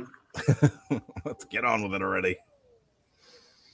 Wouldn't it be funny, though, after all that, after all right, let's settle in for a 25-minute decision here. Let's go. It's going to be like a flash knockout. Yeah, because over in seconds. The first fight was a big knockout, right? Figueiredo one was a knockout, and the one that he lost was the submission. It is Ryan here, and I have a question for you. What do you do when you win?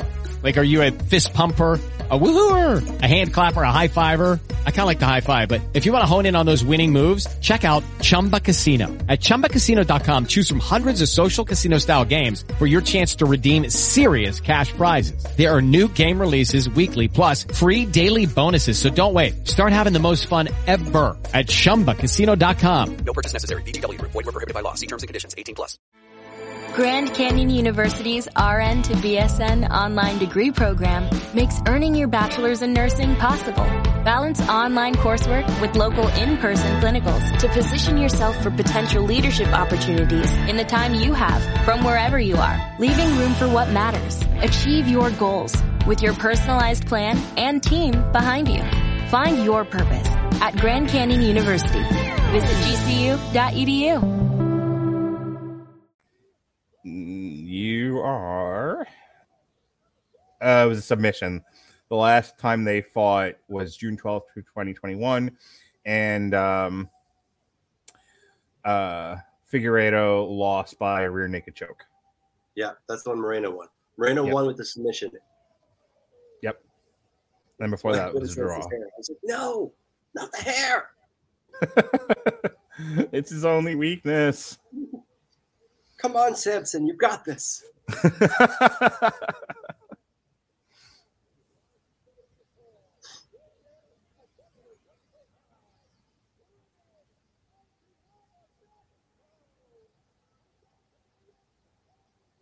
I mean, I will say this with no context whatsoever.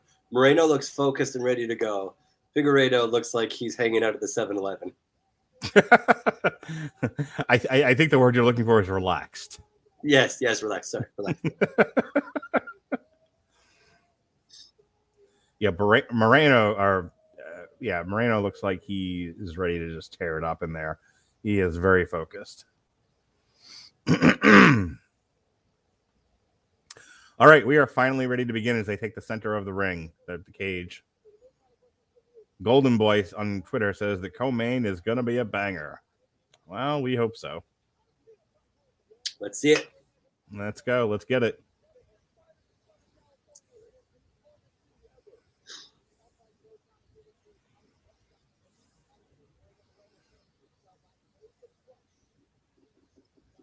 Alrighty.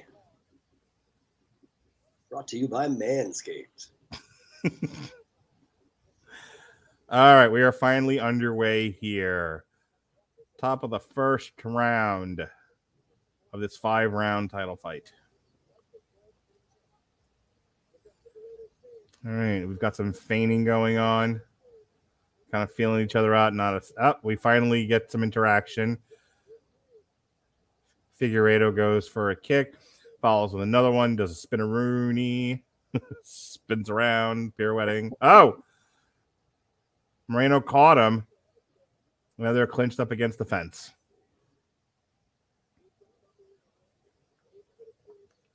I mean, you got to think that's what Moreno wants. He wants to go for that naked choke. Make it happen again. Absolutely.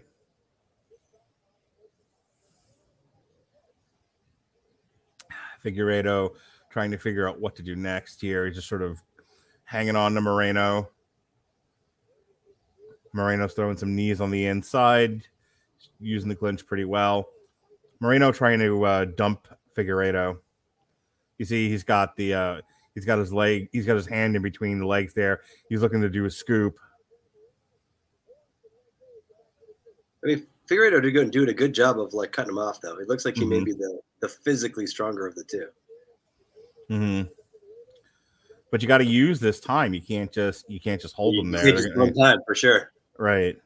I mean, they brought in a couple of knees, but this is not exciting by any means. No. They're not even not exciting. Like neither one of us is really advancing their position at all. You got to work, and you can't just stay clinched against the fence. You got to do some work, either work towards a trip or break yourself free, or try to grind out some punches and knees in there. But and it's not like you're in round 3 and you think like maybe they're borderline exhausted and I'm just waiting for an opening to dump them. Mm-hmm. Yeah, see, I don't know what Figueiredo thought he was trying to do there. Like he worked his arms up, but I'm not sure what he was trying to go for, and Moreno just ended up pushing him off of him. Yeah. It's interesting that Figueiredo wouldn't have gone back to the striking. It seemed like that's where he had more success in the last couple of fights.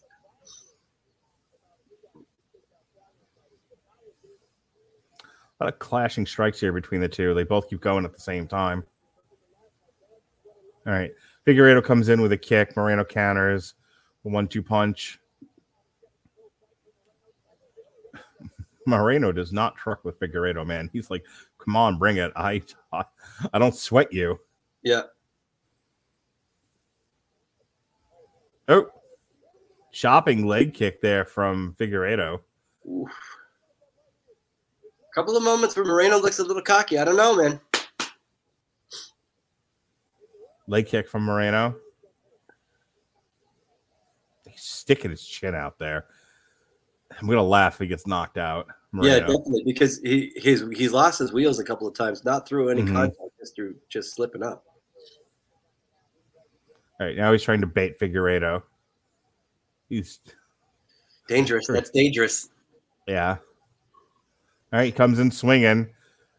Figueiredo's able to get close to him. He's got him around the waist. Yeah, takes him down. He's got his back. Now Figueiredo's got to work for something.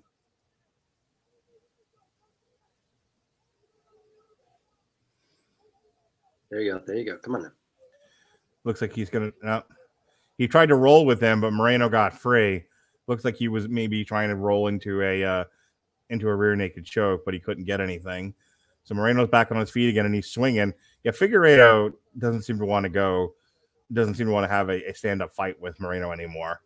I've seen him now. I'll tell you what, though, those leg kicks are really chopping down Moreno. Like, if he continues to do that, he's going to have some pretty significant welts on those legs. Yeah, long term.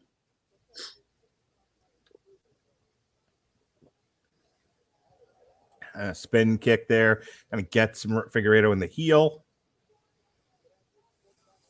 Oh, inside leg kick there from Moreno, and Figueiredo almost got his legs chopped out from under him. Yeah. Oh, Moreno got caught goofing around. Yeah, he's real cocky. Figueiredo kicks him into the fence.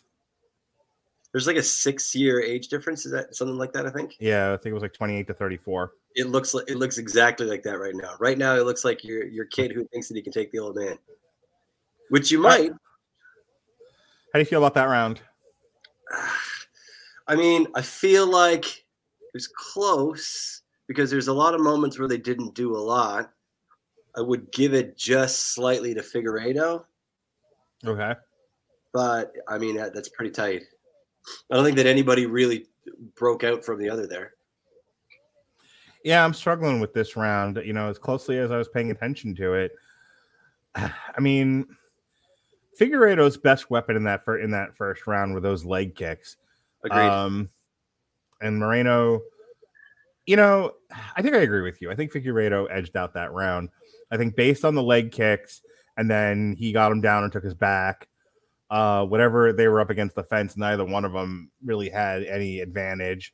So all I have to judge it on. And then Moreno didn't do anything nearly as effective. But he landed a couple of punches to the head, but I don't think it's enough to take that round. No, a couple of jabs, but also I would argue, like you said, they threw at the same time. Figueiredo got at least a couple back at the exact same time. Robert Winfrey weighing in with his scorecard. He's got a 10-9 Figueroa. Yep.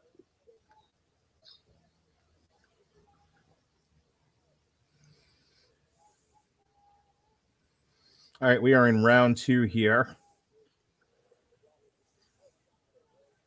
Kevin Aioli gave it to Moreno, 10-9. Okay. Aaron Bronstetter gave it 10-9 to Moreno after 1. But Paul Fontaine says 10-9 Figgy. Is that what we're going with? Calling him Figgy? Like the pudding? Oh, yeah. Quite a few people call him that. I mean, of all the names that you could give yourself, I don't know that that's the most. I would like to be named Pudding, please. Thank you. Good leg kick there. Good chopping leg kicks from Figueiredo. They are going to win this fight for him, if anything. And he's been able to weather the storm. And like Moreno's couple of bursts, he's been able to weather that. So I thought he was going to go for – I thought you called it that he was going to try to take Moreno down early. Mm-hmm. And work the ground, but we're back to strikes.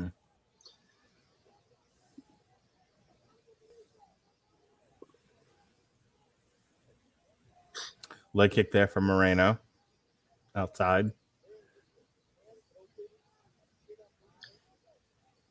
I'll be honest. I'm a guy who always looks a confident fighter, but I don't love a cocky fighter if you're not backing up. And right now, Moreno's super cocky. Speaking of cocky fighters, man, Figueiredo went for a kick. Brandon Moreno caught it. and he went for the trip there. And my problem is, like, he's, there's some halfway decent takedowns in this fight so far, but neither one of them is able to do anything with them. Yep. Good inside leg kick from Figueiredo, and every time he makes contact, just about with Brandon Moreno,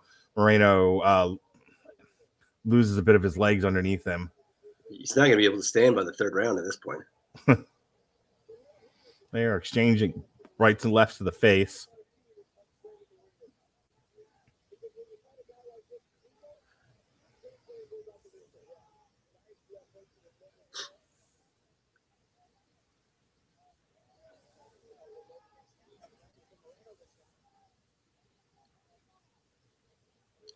Takedown's the highlight of the moment at the moment. Yeah.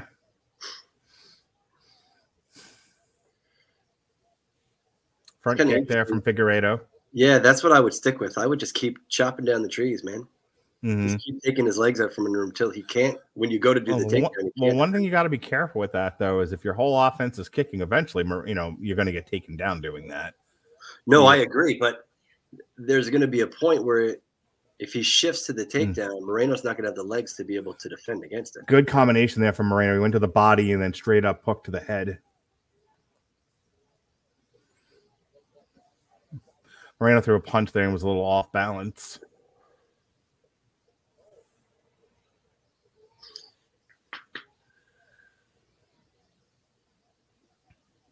There's a lot of fake outs.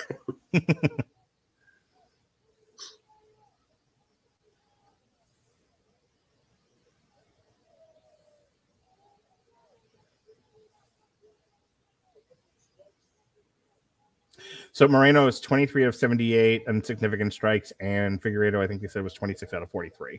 Okay. I mean, I'd give this round to Moreno at this point, pending what happens in the next minute. Yeah. That big takedown is going to be the highlight, and that's going to give him the edge, I think. Figueiredo goes to the body there, and even though it looked like Moreno blocked it, he seemed to have winced. Yep. Taking their tolls. Just Figueiredo landed, and then Moreno came back with a combination of his own that seemed to have done more damage.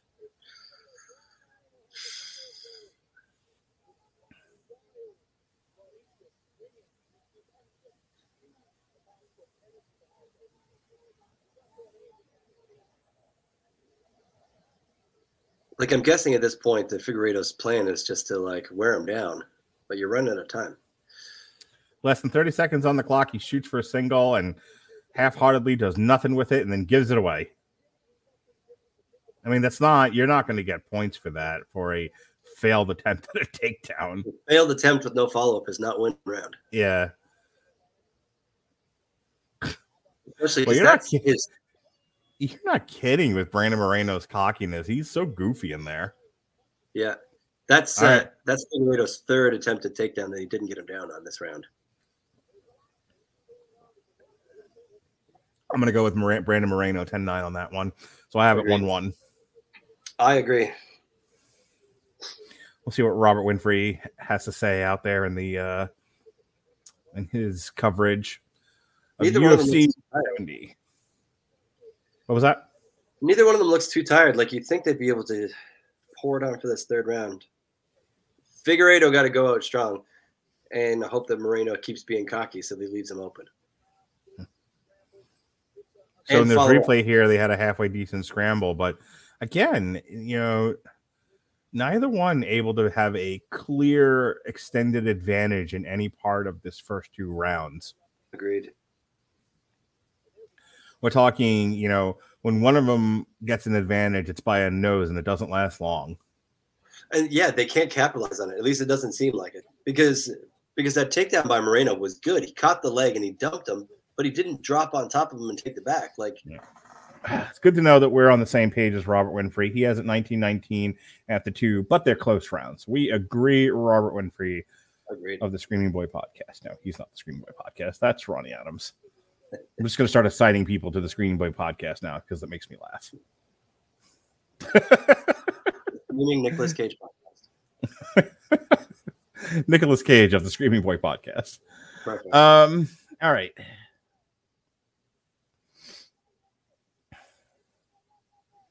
We are into round 3 here.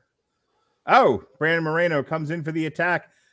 Figueiredo dodges and he takes him down. We have a significant takedown here with plenty of time to work. Let's get those hooks in, Figueiredo. Let's go. Don't let Moreno stand up, you nit. Come on.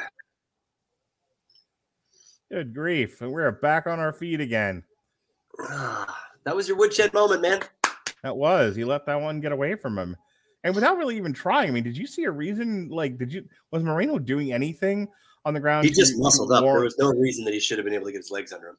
Right. And Figueiredo just let him go. Like, he didn't really even try to, like, chop the legs when he had him down there or maybe try to shift positions. He just, you're right. Brandon Moreno just kind of stood up. Yep. I mean, I'm sure it's part of it. Oh, big left from Figueiredo, and Brandon Moreno goes tumbling backwards. Figueiredo tried to follow up, but Brandon Moreno got his wits back under him real quick, and he stood back up. And now, and they are tagging each other in the nose. Oh, my God.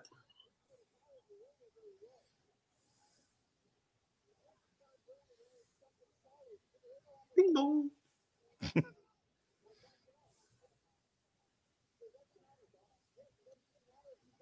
30 seconds of face palm. Can't be good for anyone. See, for every time Figueiredo starts to edge himself ahead of Moreno, Moreno comes back with some fire and keeps it going. That's got to be the key.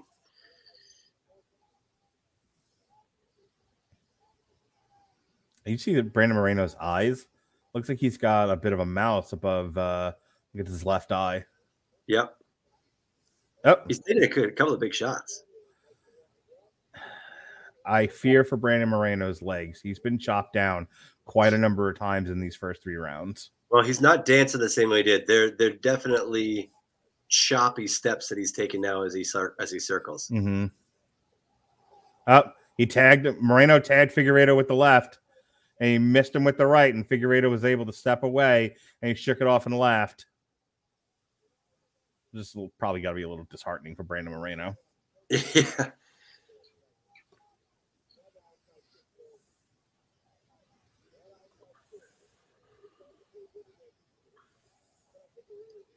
We got the crowd chanting. They're into it, presumably. They're having a good time with this fight. Yeah. It's always nice to see because flyweight doesn't get a lot of love from anyone. Kick.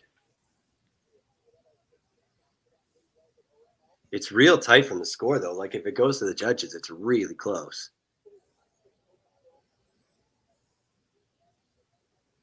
Yep. Brandon Moreno able to tag him there, and Figueiredo.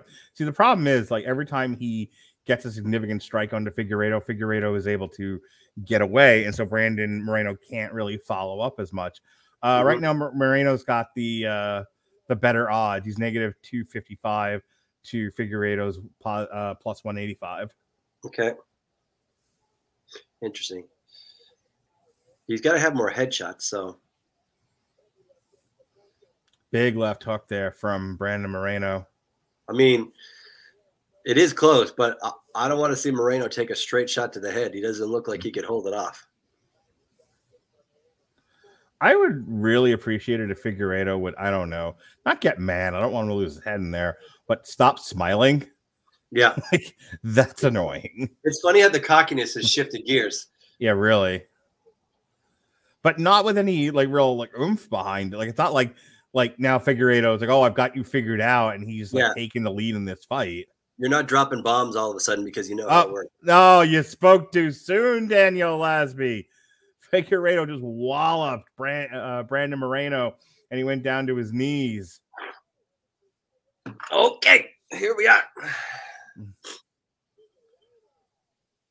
I think I might have to give that one to Figueiredo there. I think he stole it. Yeah. Oh, that was a save by the block right there. Mm-hmm. Interesting to see how wobbly Moreno comes out of the corner. Yeah.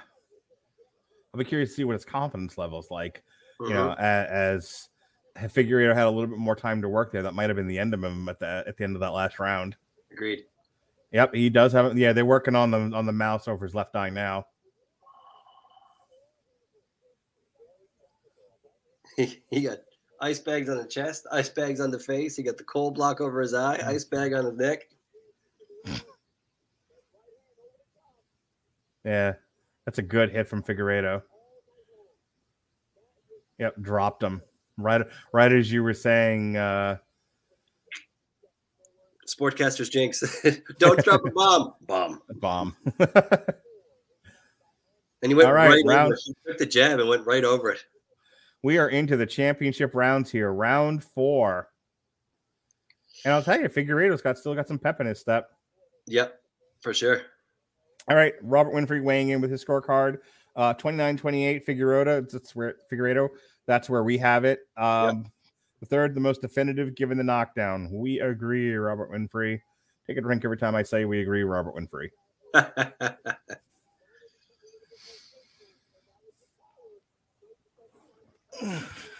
All right, spinning whatchamacallit kick there from Brandon Moreno.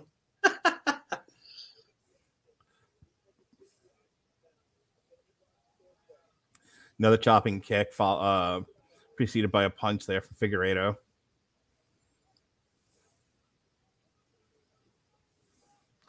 Brandon Moreno throwing very awkward punches, missing both times.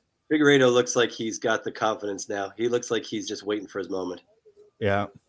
Good leg kick there from Brandon Moreno. Spinning kick there from Brandon Moreno. Tries to kick to the abdomen. Figueiredo blocks it.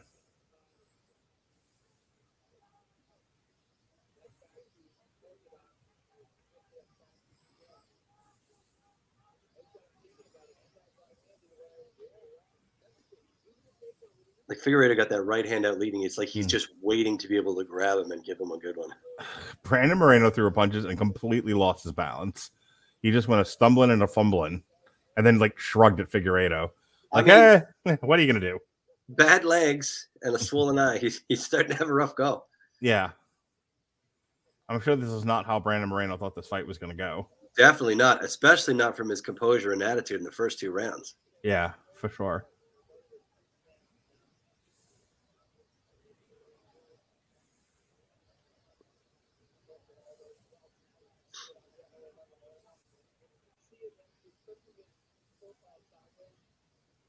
And from the fact that Figueiredo looked in the late second and early third round that he didn't want any part of a striking fight with Moreno, all of a sudden now he's happy to be on his feet.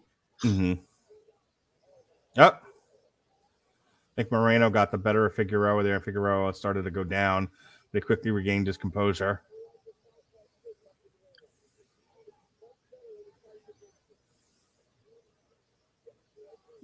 I couldn't tell if that last one from Figueiredo connected or not because they had it at the reverse angle. The cameraman.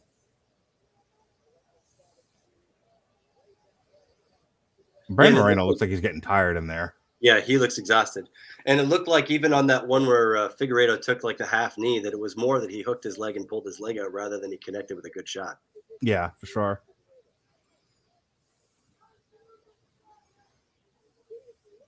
Moreno looking more tentative in his blocks now too.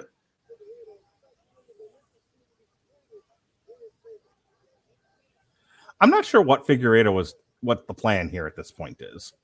I'm not sure either, because you'd think he could just take advantage. Moreno is clearly off balance. He's clearly not, the footwork's not there. Okay, we finally lock up here at 1:35, and boom, into the fence they go. All right, Figueiredo, you finish this off. Finish it off now. Well, not only just finish it off, but take him down. You have him against the fence. And his legs look like they're getting close to shot. We're not talking about Moreno 2 rounds ago where he just stood back up. Just take him down. Right. He'll be down. Yeah, go try a judo trip and muscle him down. Yeah, right now we just need him in the back of the thigh. Yeah, the leg work here is fine, but you got to think Moreno will just go down. If you just swept the leg, he'd go down. So the odds have flipped. Now Figueiredo has the advantage at -165. Yeah. Moreno trying to fight his way out of it, and he does. Figueiredo backs off. Come on, man. Not a good look. I mean, even if you get the win, you got to at least think your cornerman's like, you should have put him down a round and a half ago. I'm wondering if he's going to end up giving this fourth round away.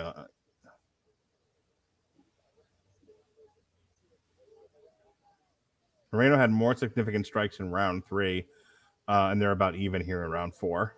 Okay. I mean, that last leg kick to the abdomen, it was pretty solid for a guy who looks like he can barely stand up. Jesus Christ, now they're taunting each other. All right, this is it. This is the decider. How do you feel about round 4? Well said. 10-9 to Figueiredo, and I don't know, man. Yeah, it's. I mean, it's not decisive. It's not like, yeah, that was definitely his round. Yeah, I'm having a hard time there. Like, again, especially with the new rules of mixed martial arts, where you're I don't know if encourage is the right word, but there is a very clear criteria for draw. Like, it shouldn't be as out of the ordinary that people seem to think it is. And I almost want to go draw on that round. Not terrible. Not terrible call. I need a little bit more from one of these guys, you know. I mean, I think if I had to pick one, maybe Figueiredo for that round, just because I think there were some moments there where Brandon Moreno looked like he was in trouble, but he would just as quickly get out of him again. Well, you look at the lockup on the cage. There's no reason he should have been able to get out of that. Figueiredo should have been able to capitalize. All right, last round. All right, go big or go home. All right, Kevin Ioli has it 38-38. Ryan Frederick has it 38-38. Gross. Tied up going into round 5, so everyone's got it 2-2.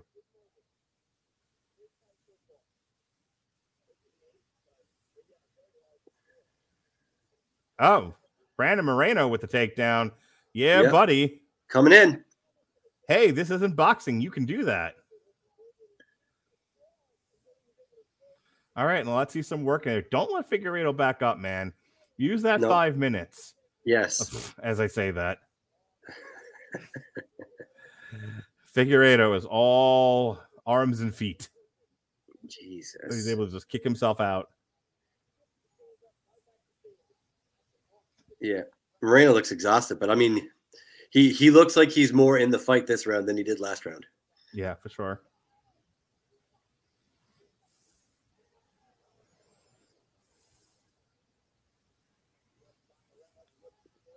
Leaning. Gut punch there from Brandon Moreno. Yeah, I'm not understanding Figueiredo's Billy Jack. Look at my hand and I'll slap you with the other one. Like, whoa. Big miss there from Brandon Moreno. Figueiredo makes him pay for it, kind of. Well, not as much as he should have. No. And the odds have shifted back to Moreno, by the way. But this is hanging around. The seesaw battle between our two flyweight contenders. He's hanging around. Neither one of them can contain a takedown. Moreno should be unconscious. I'll tell you, I understand striking in mixed martial arts is not boxing, but sometimes, man, these guys just throw such ugly punches. It's no wonder boxers make fun of them. Well, they're all haymakers. Like they're. Well, I mean, you know, like every time I've taught my son and my daughter how to throw a punch, you know, I talk them about waist movement and and shifting your shoulders and bending your arm. Meanwhile, these guys, are like throwing punches like they're built like Ken dolls. Yeah, no, like they don't move their arms at all. Like you can't keep your arms inside your body. You have to throw from halfway across the building. Like you're throwing a wing, not an arm.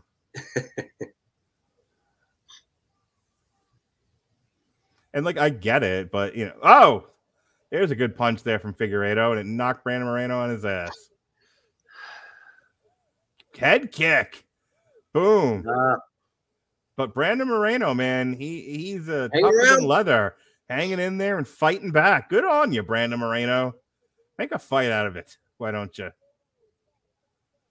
Less than 2 minutes left on the clock. Someone's got to make it happen here.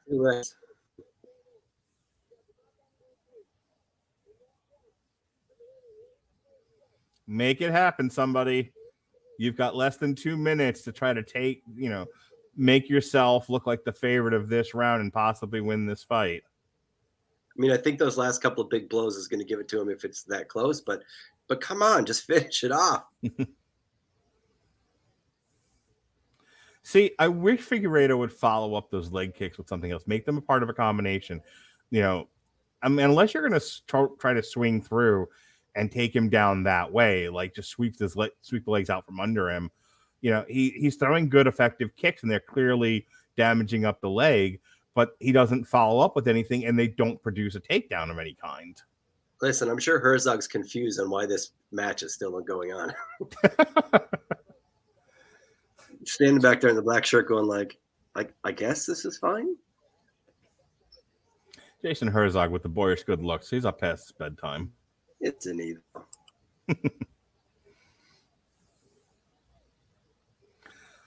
30 seconds on the clock. Last 30 seconds of your life, ladies and gentlemen. Here we go. Big flourish. Come on now. Hey, Brandon Figueroa with a couple of rights there, and they're just roadhouse. Nothing's missing. Nothing's hitting. Nothing's missing. Everything's going everywhere. Oh, Brandon Figueroa. Brandon Moreno, rather, keeping up the pressure. See, he listened. He knew what's what. Good man. And they both think I'll take it. Because, of course, they do. And they both think they won. I mean, this was supposed to be the decisive match 3 out of the 2, right? And it was far from decisive for anybody. Maybe this will be like Pacquiao and Marquez. Just keep fighting. We'll end up with a fourth one. I mean, later at this point, you need a fourth one if you're gonna say that you're the better of the 2. Oh, goodness. All right. What do you think? I'm checking in on Twitter here to see what the feedback is, see how everyone else called it. I think Figueiredo sneaks by, but far from deserved. Definitely not dominant. Definitely not as dominant as I would have liked. I mean, it was a good fight. A lot of positive feedback here on Twitter. People are already calling for a fourth one. Yep, agreed. Hey, man, you know what? They kept in each other's faces. It was a seesaw battle. It was an absolute, worth the 25-minute watch for sure. No one gave up. A&A MMA is calling it 48-47 Figueiredo.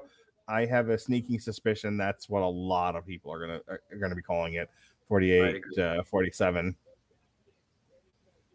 Poish. Long live the flyweight division. Sure.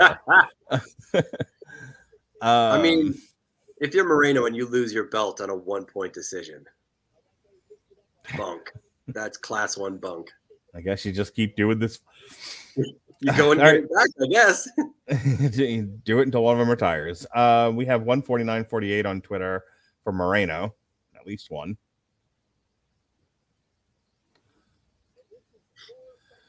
Robert Winfrey with the wishy-washy. He says 3-2 either way is perfectly acceptable. Fun little fight.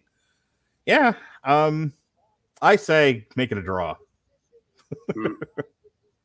I mean, I think you can't make it a draw because Moreno he got some takedowns, but he gets no knockdowns. All right, here we go.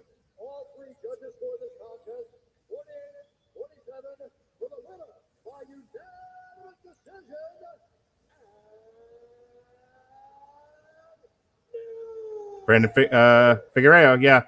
I keep calling him Brandon. Yep, Figueiredo won. 48-47 all across the board. Agreed.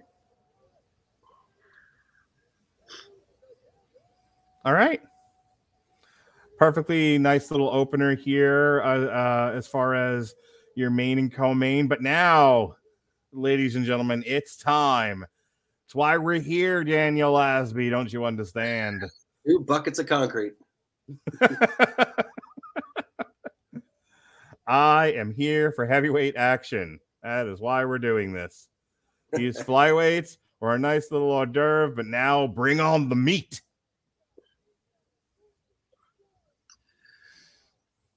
I'm actually looking at the odds of the heavyweight match, and I'm a little surprised that Gainey is the favorite.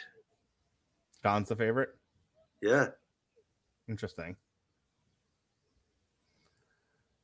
Okay. So Pat Mullen weighing in from my little group of podcasters on Facebook, he says that's a bad call. He had it 49-46, 48-47 for Moreno.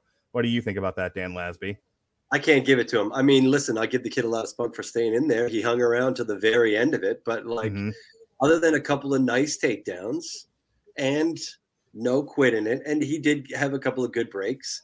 There's no point where he knocked Figueiredo down. There's no point where he clearly dominated Figueiredo. He had those takedowns. He didn't capitalize them. I can't say that he took enough of that fight to say that he was ever in control of it.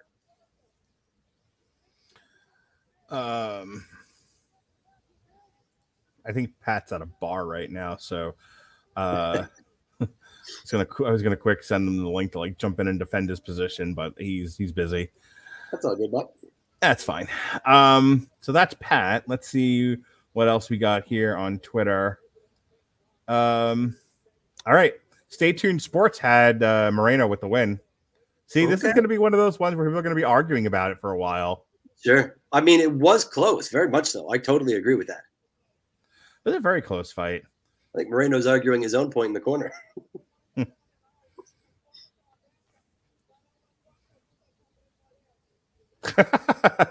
So Guile or Gale 28 on Twitter says, "Dear UFC, cancel the 125 division and just have these two fight it out forever." It's just the two of them. There's no division, just two guys flipping the ball back and forth in the fight forever division. All right, we have people now. Over here we go. Here's the bad takes on Twitter portion of our evening. Moreno got robbed. I don't think there's a robbery here. Yeah, it's not like Figueiredo ran away with it. No, I mean, like I said, Robert's whole thing was it could have gone either way. Sure, I'll give you that. I would give it could go either way. Robert Winfrey weighing in saying we need a fourth fight. It's the Marquez Pacquiao feud of MMA. Let's go 4. I mean, if you want to say you're the decisive champion, you got to have better than a 1-point victory. Look, is there anybody else? And I want to hear from the people listening. We've had some fun interactions with Robert and our good friend Jason Teasley, but I want to know from the rest of you that are listening, is there anybody at flyweight that you feel like deserves a title shot right now that we can't do this again for Joe a Rogan time? Joe Rogan and his horse tranquilizers. Yep. Right. So I mean, it's not like it's not like some of these other ones where there's this long line going out the door to the left of we have to move the division on. Is there anyone really at flyweight at this point where you're but what about Steve? No one listens to Pete. No, there is no Steve and there is no Pete. Steve and Pete don't exist. Yeah. All right, let's see if we can find some more hot takes on Twitter here as we move out of this fight and into the main event, the undisputed heavyweight championship of the world between Hollywood star Francis Ngannou. Did you know that Francis Ngannou has been in a couple of movies? I did not. Yeah. What movies is he in? Well, he's in the upcoming Jackass. Of course he is. He's in Jackass Forever, punching somebody in the dick. Oh, that's true. I actually did see that trailer. Yep. I'm going to take my son to go see that because, yes, he is only going to be 8 years old. And yes, it's rated R, but really, Who didn't see rated R movies when they were in elementary school? I know I did. Especially Jackass. Like, yeah. Nobody's going home and like electrocuting themselves in a bathtub full of alligators. It says don't do that. It says right at the beginning. Do that, so nobody's doing it. Don't be dumb and do that with your dumb little friends. My son knows better. We watched the first Jackass. As a matter of fact, in about a week or so, the week before Jackass comes out, we did, back when it was supposed to be out in October, my son and I did an alternative commentary for the first Jackass movie. And my son was definitely of the mindset of, it's fun to laugh at the stupid people, but I don't want to be the stupid people. A lot of insight on a 7-year-old. I mean, Steve-O has made a career out of it, man. Oh, Steve-O. Hey, look, Steve-O has more money, presumably more money than I ever will. You know, lighting himself on fire and inhaling wasabi and whatnot. I'm sure he had more money, lost it all, and still has more money than I will ever see. Yeah, I'm sure a lot of that money is up his nose. Or in his arms. It's wasabi money. That's the wasabi money. It's wasabi money. I mean, look, and he is free to do whatever with his wasabi money. That's correct. There's only 26 fighters actually in the flyweight division. Okay. Versus an average of 81 in every other division. Oh, look who's there. It's Mike Tyson. Are we still pulling for the Logan Paul Mike Tyson? 1,000,000%. I'm not even pausing. Oh, look, there it is. And I will be excited when it's his daughter that knocks the Logan boy out. Hey, speaking of Francis Ngannou, you see there's a commercial they're playing? Yeah. Here it is. Yeah, we have a trailer for Jackass Forever. I don't want that man to punch me anywhere, let alone in my genitalia. I mean, how much money are we talking about? You have a kid already, so there is the benefit of that. I don't know that it's going to be enough because there's multiple other stunts that you're doing. Well, I think if the conversation is how much money would we have to pay you to have Francis Ngannou punch you anywhere? I mean, I think anything north of $1 million is fine. Okay, and they have to cover your medical expenses, like the reconstructive surgery. Yes. $1 million plus medical expenses. Yeah, in Canada, we'll put your nether regions back together for free, but if you're going to do it in the States, you need to have that covered. Yeah, depending on what part of the States, they might actually, my insurance might not even cover it. So you're saying a large heavyweight fighter knocked your head clean off? Yes. That feels like elective surgery. You don't need your head attached. That's pretty elective. Right. Here in the state of Texas, we carry our heads around. What do you think? Oh, no, wait. In Texas, that's the one place they're totally rebuilding it, and they're making it bigger. Yes. It's like, well, we're not going to reattach your head. We'll build you a robot body, though, and you can be a cyborg. All right. I am, once again, going to take a time out here. I shall be back in a moment. I will leave you in the capable hands of Dan Lasby. I am currently looking to see if they're following the follow-up on the flyweight, if there is anyone else that's even close to challenging for that. And I don't see anybody that's in that position right now. Maybe Daskalchuk? But it seems like match 4 is probably the way to go. Match 4, the way to go, unless you bring in someone super exciting. Maybe Jack Black. He's going to have to lose a lot of weight, a considerable amount of weight. But he did play a wrestler in Nacho Libre. So he's going to have some multiple skills. And like Pereira, he's going to dance and he's going to sing a lot. So it's still going to be entertaining. That's what I think. If you have comments on that and you think that's something that you would A, love to see, or B, not love to see, or C, like to see Mark recreate with some sort of visual effects, comment in the chat. Make it happen. I don't think that he sleeps at any point anyway, so I'm sure that he can find somebody in his multiple friends to make that happen. As we follow up towards the final fight of the night, the heavyweights, Mark's favorite part. Oh, maybe I should ask him if he's reviewed Death Clock. Mark, have you reviewed any of the Death Clock series? Oh, you don't have your headset on yet. I'll catch you when you get your headset on. Here I am. Did you watch any of the Death Clock cartoon? Have you reviewed that yet? I have watched Death Clock. I've seen Death Clock in concert, as a matter of fact. Wicked. Yes, it was that's a lot of fun. Yeah, that's got to be like worlds collide kind of situation. It was an interesting experience. I've actually seen him twice.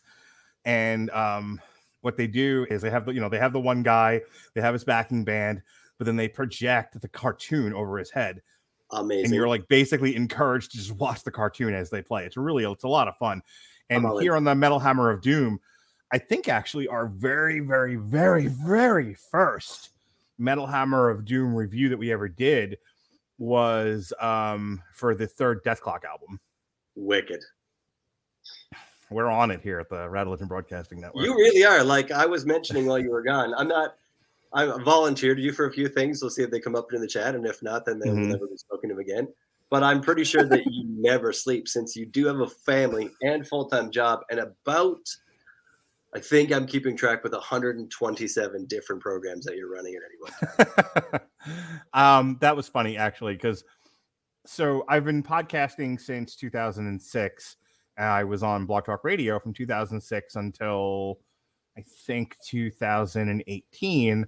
Then we switched to Spreaker. Then from 2018 to I think 2020, I had my own feed, but I was sharing content with W2M. And then I finally was like, this is stupid. Why do I have content in two different places?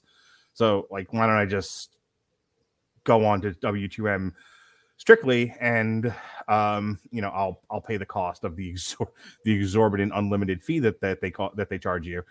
But that means I have like a backlog of about 2012, 2011 to 2017, 5-6 years of content that never made it to this feed. So like that Sex, Drugs, and Rock and Roll season 1, that's not something that ever aired before. So Robert Winfrey with a wisecrack. We refer to that as the dark times. Proper thing, Robert. Proper thing. Yeah, there are some shows where the audio is a little sketch. Might be needing of an edit. Mm-hmm. Anyway, the point being is like it looks like I have 197 shows, but I really only record maybe 3 to 4 times live a week, and the rest is just re-airs of stuff, or in some cases stuff that is currently available, but there was never a web page for it. I call it a re-air, but it's basically like, oh look, it's on the website for the first time, but the audio has always been there. Sure. So yes, we have a podcast. We have an available podcast in some form or fashion every day, but some of it's new and some of it's old. Sure. Though I will tell you, there are weeks where I do record every single day of the week, straight on through Sunday to Saturday. Yeah. This was one of those weeks. I mean, my wife loves me a lot. She would love me less if I was recording that much. Unless I was being sponsored by Crypto.com, which apparently every fighter of the night is. Well, while we are waiting for Cyril Gane to get into the cage and then UFC champion proper Francis Ngannou, let me ask you a question in 50 words or less. What are you listening to these days, Dan Lasby? I listen to a lot of forensic shows. What music are you listening to? What kind of music am I listening to? Yes. I also listen to a vast variety. So there's always some Stan Rogers, which is some nice Canadian folk. Mm-hmm. There's some Clean Bandit, which is a UK electro-pop group. There is always some form of metal. Actually, I just downloaded somebody new. Who was it? Who was I just listening to? I'm going to bring it up here. And I will tell you, I'm 100% one of those people that has Fozzie's Judas at the top of my playlist at all times, just in case. Fozzie's got a new album coming out this year. We actually have that scheduled to review at some point. Also, the Macho Man's rap album the week of WrestleMania. Yeah, for sure. Your man, Hogan. And you can find all of those things on Amazon Music Unlimited. Of which we are giving away a free 30-day trial of the Amazon Music Unlimited service. If you head on over to getamazonmusic.com/W2M network, which is a link provided in the description of this podcast, you and you complete the sign up process, you will get yourself a free 30 days to stream all the music you want, including the Macho Man's rap album where he told Hogan to be a man, or all the folk music that Daniel Lasby is listening to. Maybe you like musicals. Maybe you like Death Clock.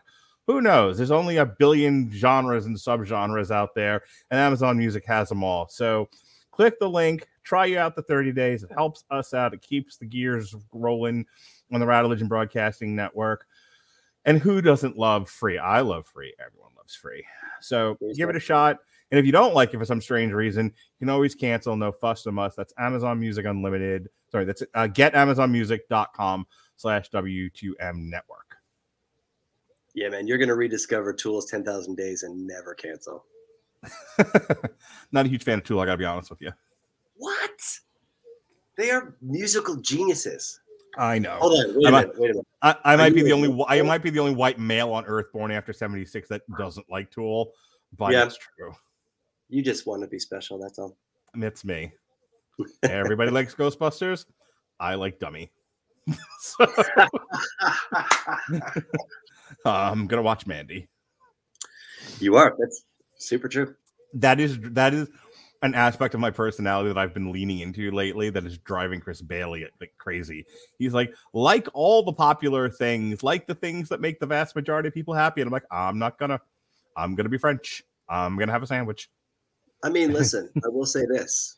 A crazy Chris Bailey is very entertaining. So a crazy Chris Bailey is wild and woolly fun. Mm-hmm. All right, so let's talk about this main event. Francis Ngannou, we talked about this at the top of the show. Let's go back over. He's got the one loss prior to the UFC, but since coming into the UFC, he just cut through all of his competition, all finishes leading up to his first shot at the UFC heavyweight title. He KO'd or TKO'd or submitted everyone that's gotten his path, not the least of which was Andrei Arlovski, and damn near killed Alistair Overeem in December of 2017. Yeesh. A minute and 42 into the first round, just wrecked him, damn near killed him. But then he lost the decision to Stipe Miocic, and he lost the decision to all hot balls himself, Derek Lewis, which was a fascinating affair at UFC 226. And then he got back in his winning ways where he once again KO'd or TKO'd everyone that got in his way. Curtis Blaze, Cain Velasquez, JDS, current AEW superstar JDS, that mind you. Jairzinho Rosenstrike, and then finally he KO'd my poor bastard, Stipe Miocic on March 27th, 2021 to win the UFC heavyweight title, and this is his first defense of same. And on the opposite side, we have Cyril Gane, who came into the UFC on August 10th, 2019 in Uruguay, where he won by submission. His next fight, he won by submission, and then he won a decision. And then he beat Junior Dos Santos with the TKO and elbow at UFC 256. He followed that up with 2 unanimous decisions, and then finally TKO Derek Lewis in the third round of their UFC 265 affair. So once again, I say unto thee, while they both have good punching power, yep, and we could be in for Roadhouse here, I don't think you want to go punch for punch with the guy who everyone's saying could out-punch Deontay Wilder. Yeah, listen, man. If you knock a guy out, that's one thing. If you knock a guy out and he's lying there with his eyes still open, that's a completely different kettle of fish. If you hit a guy and his face falls off, yeah, maybe adopt a different strategy is what I'm saying. He hit you so hard that you were like, I don't remember having a face. So, mother. So my advice to Cyril Gane, my expert mixed martial arts analysis, is protect your neck and just Wu-Tang is for the children. Protect your neck. Man on the mat and call it a day. Yeah, just run across that ring, jump on his legs, and hope to God you don't get knocked out in the process. Mm-hmm. Agreed. Yeah, I think Cyril Gane really does need to take this to the mat. But, getting there is going to be half the issue. The other side of this is Francis Ngannou. Maybe he's tentative tonight. Maybe he's looking for that big knockout punch from this big fella, and he doesn't go in for the kill. Robert Winfrey with his expert analysis saying Francis Ngannou is terrifying for 7.5 minutes. Sure. After that, I think we talked about that at the top of the night, that if Gane can take him the distance, his chances get immediately a lot better. That's what I'm saying. Like, having seen Francis Ngannou fight before, yeah, sure. What everyone focuses on is how terrifying his punching power is. But I've also seen the guy kind of, sit there and sort of wait for the other guy to make a move so that he can counter. And then it's like watching bread toast. Yeah. It's like, what are we doing here? And he might let this one slip away if he doesn't go after Cyril Gane early. And I think that's the key to victory for Francis Ngannou, is that he needs to end this in the first 2 rounds. Yep, agreed. Robert Winfrey doesn't think he can win a decision. I think we are on the same page. Yeah, man. Francis Ngannou looking very loose and relaxed in there. Is Ngannou wearing knee pads? He's wearing the braces. He's got, like the old, what do you call it? Sid Vicious, he used to wear one on his arm. Yep. I mean, if I'm on the other side of the ring, all the more reason for me to want him to be on the mat.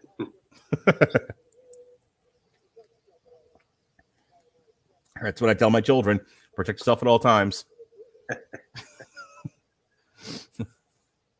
My daughter likes to do that. She likes to bonk me in the head, and at which point I just punch her right in the kidneys. And I say, protect yourself at all times, Billy. Yeah, I got to teach those lessons young. Yep. Don't leave your body open. Parenting, hashtag. Parenting 101. Yep. Don't take a body shot. Yep. Check yourself at all times. All right, here we go. The main event.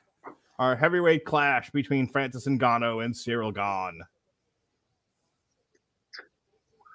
All righty. All right. Francis Ngannou. Oh, here we go. Look at that. Cyril Gane going right for the takedown. I was about to say Francis Ngannou was sort of like inching towards him. He's like, he's getting in close for those, for that close infighting, trying to make contact, get a big punch. And Cyril Gane said, "Not today, Satan." Yep, strong strategy. And now Cyril Gane is fighting Francis Ngannou against the fence. And then he's not. And they circle out. And they're in the center of the ring again. Cyril Gane not wanting to provide Francis Ngannou with a stationary target. Doing a lot of bouncing. Smart. Yeah, you got to keep it moving, man. Get on your bicycle. Francis Ngannou with a body shot. And then they are tied up against the fence. I think that's smart. I think you keep it so that he can't get a clean strike. You got to take little chops. There was talk of a Francis Ngannou Tyson Fury boxing match. Can you imagine? No. That is just the freezer at a butcher shop throwing itself at each other. All right, they're still muscling each other around, but they're off the fence now. All right, so Francis Ngannou was controlling the head there for a moment. Those things were not looking good for Cyril Gane. Cyril Gane separates now. You look at him, Francis Ngannou inches forward, Cyril Gane inches back. And they are right back up against the fence again. But Cyril Gane's opening up on, Francis Ngannou is opening up on Cyril Gane. That's not protecting the neck. No. You let him push against your head and then you let you punch you? Come on, man. For Pete's sake, Wu-Tang Clan ain't nothing to mess with. Body shots there for Francis Ngannou. That'll take the wind right out of you. I do not like the look in Cyril Gane's eyes. No, he's hungry. Ngannou looks hungry. Gane looks afraid. Look like he's looking for the door. All right, it's good spin kick there. Lands in the abdomen. Francis Ngannou just walks through it.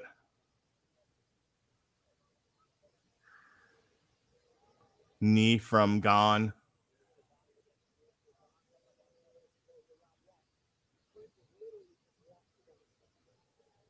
Sneaky left there from Gone on Ngannou. Yeah, not bad, not bad. You got to stay in tight. I think him backing away is a danger play unless he's planning on doing that for the next 2 rounds. Yeah, you give Ngannou too much space, and he's going to be able to find the distance and knock you stupid. You're gonna lose math. That looked like Roy Jones Jr. when he got that first punch from Tyson in that redo match. He was like, "Oh no!" No. All right, they tie up in the center again. Both looking to control the head. Ngannou just muscles Gone into the fence. Yeah.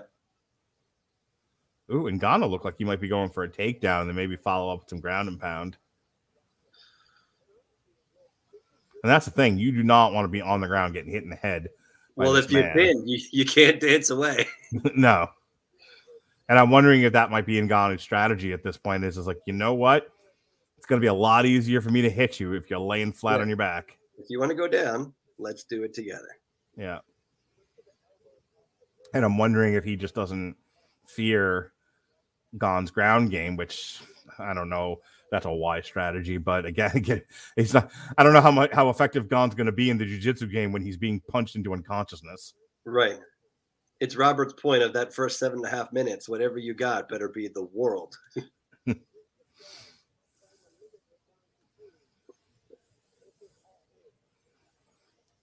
They're still tied up. Ngannou's using his knees. He's bringing a couple of knees in there. And Gane doesn't look like he looks like he's being manhandled a little bit. Like he's not letting himself go down, but front kick from Gane.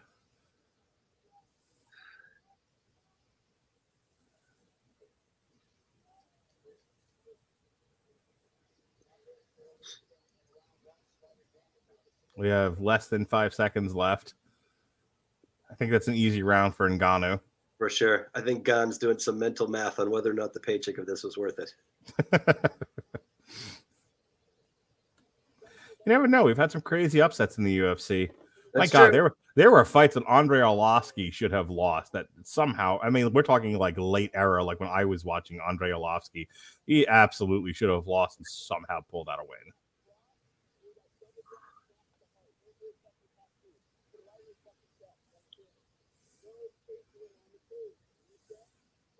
So if Gane gets out of this next round, his chances improve, yeah?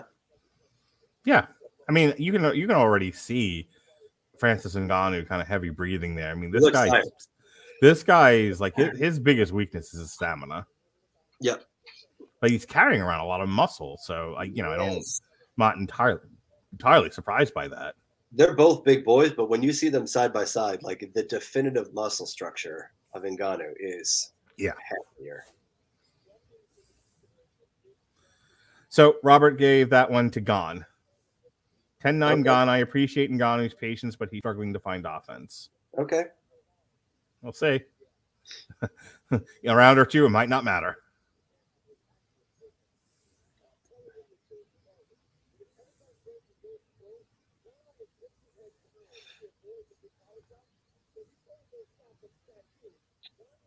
I don't know the stats on how many rounds is the top number of rounds that Ngannou's gone.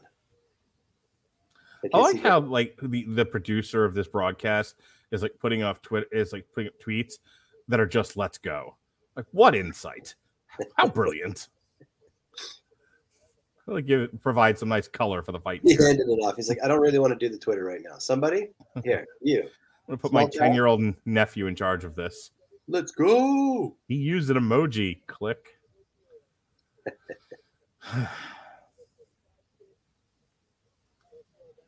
Different strategy right. for Gane now, trying to bring him in. Yeah, Gane dropping his hands to his waist and just kind of throwing lazy kicks, which is an interesting strategy. It is. All right, now he's picking up the intensity with the kicks there. See, Ngannou wants to lure Gane in and hit him with some stiff uppercuts. That's his bread and butter right there. Yep. He wants Gane to step inside the phone booth And that's when Ngannou is going to nail him with an uppercut. He needs to cut off the cage. He needs to not give Gane that kind of space.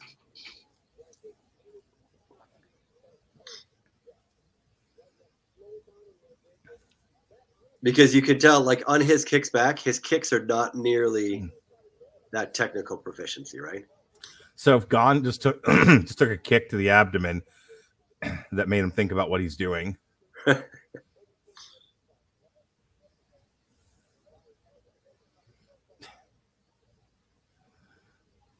So distance strikes, Ngannou 10, Gane 21.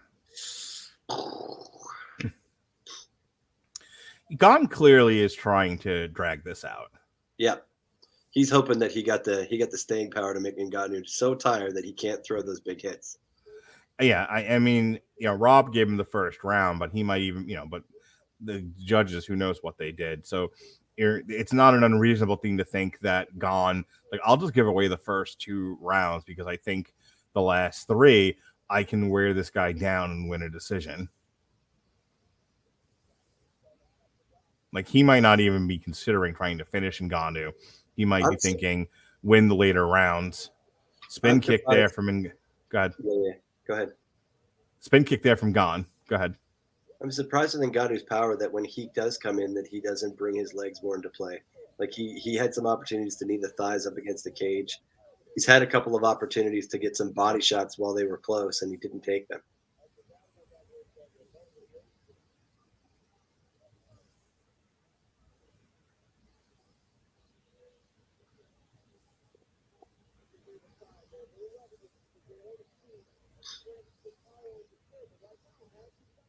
I mean, right now I'm giving this round to Gane. He's controlling the pace.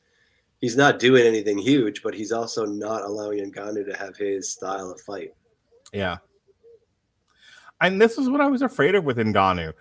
All of the UFC highlight packages is him killing bitches, but sometimes the road to getting there is not particularly interesting. It's like, he's very slow and tentative and timid, and it's just not a very interesting fight to watch. And then he decapitates a guy. You're like, wait, what happened? That guy's head's gone. What happened in this fight? As we are down to the last minute of round 2. I mean, Gane's pretty trusting on those spin kicks, how open he leaves himself. Yeah. I know that's a thing in MMA. I know there's a reason for it. But, like, as somebody who also watches a lot of boxing, I hate leaving your hands down by your waist like that. Yeah, it's definitely big risk, big reward. But, like, if I'm in Ngannou and he's come around on that spin kick, and it's not exceptionally fast. Like, he's not that kind of guy who it's that high spinning axe kick that comes out of nowhere. Mm-hmm. Like, a good step on the inside, and your favorite kidney shot is happening in a hurry.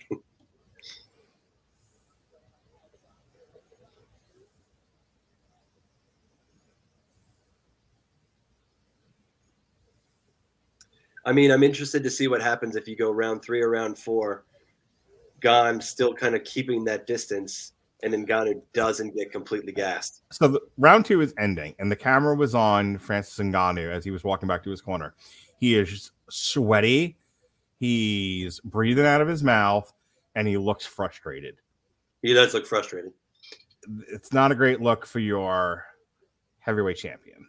And Gane's like just kind of hanging out by the cage. Cool as the other side of the pillow, baby. Woo! Yeah, I might have been misreading because it looked like in his eyes, it looked like he was kind of like deathly afraid to be there. I think he was just like hyper alert now that I'm thinking back to it. Like, I have to be super aware of where this guy's body positioning is and what he's doing so that I don't take a full on battering ram to the face. Yep. Because I need to survive into the round we're in now, which is round 3. Yep. That's fair. And like, you see these guys, like, they come into the cage and they're just beating their chest and they're all crazy and just like, I am ready to go. Then there's Francis Ngannou, who looks like he's lost. Like he woke up in the middle of a strange city somewhere. I don't know where I am. He was in someone's room that he didn't know. Robert Winfrey has it 2018. That's 2-0 for Cyril Gane. He says Ngannou is too reactive, trying to counter the superior technician. Yeah, he's definitely not the technician of the match. There's no doubt. Gane's got the upper hand on what It looks like a punch to the sternum there from Ngannou. I mean, I think that's a smarter strategy. Mm-hmm. If you know you got a big shot, you don't need that knockout to the head. Start wearing down the body. Start wearing down the arms. Like, if you can't lift your arms, you can't choke a man out. I mean, if Cyril Gane can do it, like, as I say that, Ngannou with the big scoop slam, and now he's in half guard. Oh, God. Side control. Sorry, he's in side control. Say I don't watch this for a while, I forget stuff. That's okay. You still remember more terms than I do. If I was Ngannou's team, though, regardless of the outcome of this match, you got to think that they're talking a secondary or a tertiary tool. So there's a fun stat there that this is the first time in like 8 fights that Cyril Gane's been on his back. Interesting. Yeah. So let's see what Ngannou can do in this position, because he's known for knocking the shit out of people, but you know, he also has a few submissions under his belt. So let's see if he can do some work and keep Gane on his back. So like you could see how he's steering him around, even without having a full lock. He's steering Gane around. This isn't looking good for Cyril Gane. I think we might be inching towards the end here. He just gave up his back. Now he gave up his back because he was trying to stand up, but yeah, he's trying to find a way out of this position, and no matter where he turns, Ngannou beats him up upside the head. And Ngannou is clearly the more powerful of the two. Yeah, not great.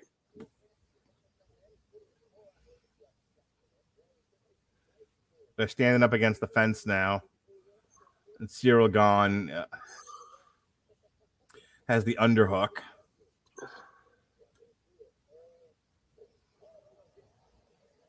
I'm not sure who took who down there, but they both went face first. Yeah, Gane's looking like he's back to tentative. He looks like he's less steering the conversation and more trying to stay alive.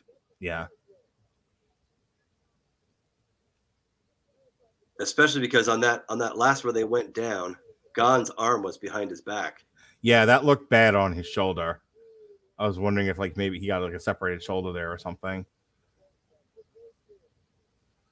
So Francis Ngannou had trapped his left arm. He got that one loose, but now he's got his right arm underhooking Francis Ngannou. Let's see what he does with it.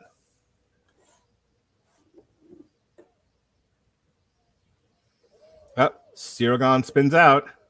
Okay. Let's to fight another day. How now, Brown Cow? Let's go. What are we going to do? You got to change the pace here for sure. Yeah, he lost this round so far. Big right hand from Ngannou. Oh, yeah. Cyril Gane looks like he's starting to fall apart here.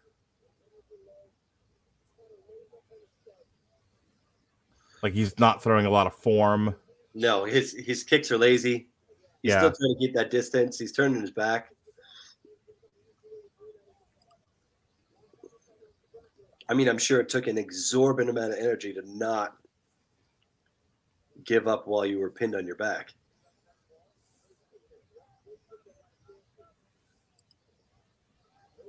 Ooh, big kick to the face there from Gane. Ngannou just kind of walks through it. Another takedown from Francis Ngannou. Oh, crap. He might be in trouble here. Gane's got the arm.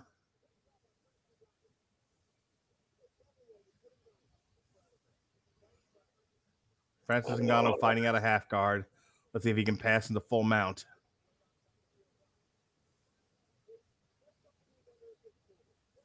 Well, he beat his record, according to the stats here. He has 2 takedowns. He's previously only had 1. But then again, he was knocking people into the negative zone.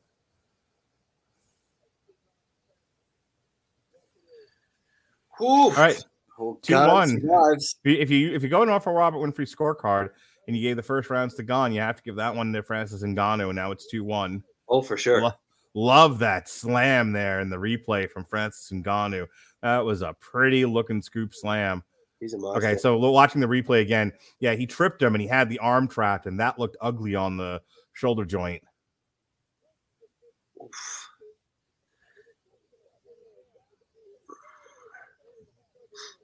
I mean, Gane used a lot of energy there. So, yes, Ngannou clearly only has a finite tank, but Gane spent a lot of power staying alive there.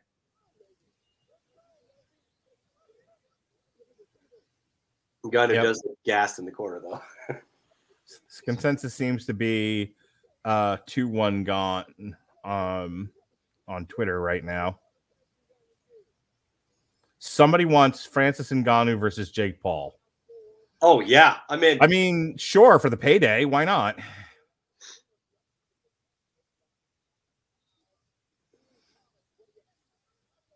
I say that as someone who just wants Jake Paul to get punched in the mouth. So, yes, the She-Man Jake Paul Haters Club that you're the president of. I am the president, the CEO, the chief operating officer, the secretary, the coffee boy. All right, some pep in the step of Ciryl Gane here. Came out decent. Ngannou does look tired. That's a sin. Yeah. Well, that's what Robert was saying in our chat here. He has a 29 Gane, and the wrestling is working for Ngannou, but his cardio isn't built for it. Yep.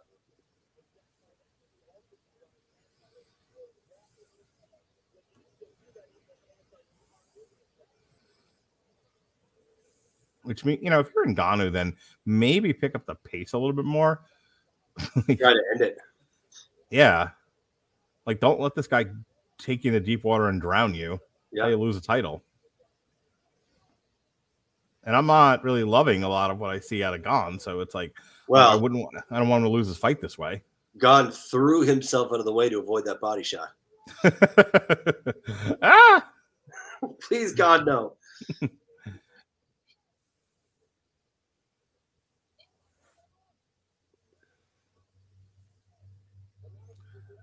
Gane just committing to those sort of, half-ass leg kicks. Yeah. Which is, it's surprising. I think it's so dangerous that sooner or later, Ngannou only has to hit you once. If you leave yourself open that many times, he's going to know it's coming. Oh, big right from Ciryl Gane, but Francis Ngannou made a sterner stuff, just walks through it, ties up Gane against the fence. Yeah. The power game is clearly in Ngannou's favor. For sure. Boom. Third takedown for a guy who has never been taken down in 8 fights. Jesus. That's going to be the story of this one. Like, whatever ends up happening, it's going to be like, Gane got taken down so many guys by a guy who's known for just knocking bitches into unconsciousness. Yeah. That's the technical term, by the way. Yep. I felt it. Yep. I wrote it down in my book of scientist notes. Half guard, full guard, side mount, full mount, knocking bitches out. It's on his resume, I'm sure. Yeah. I learned that when I was... honestly, I would have thought on the ground game that Gane would have been able to reverse a bunch of Ngannou's moves. Oh, look at that. Look at that from Gane. He reached back there and he grabbed the leg on Ngannou and got the trip. But all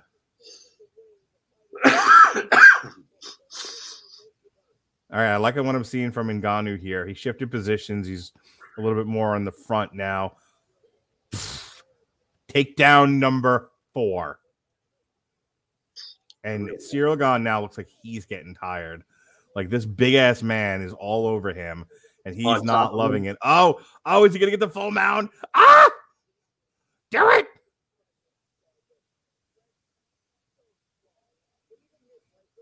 No, not yet. Not yet. Come on, pass Ngannou. Like, I have no dog in the hunt. Whoever wins, it's fine. But, I'd like to see somebody definitively win. Yeah, I mean, I agree with that. I think I favor Ngannou because the odds were so against him, and for a champion, that I feel like that always sucks. But I will also definitely say this: I thought if they went to the mat, that Gane was going to just control this thing left, right. Yeah, that's not what's happening at all.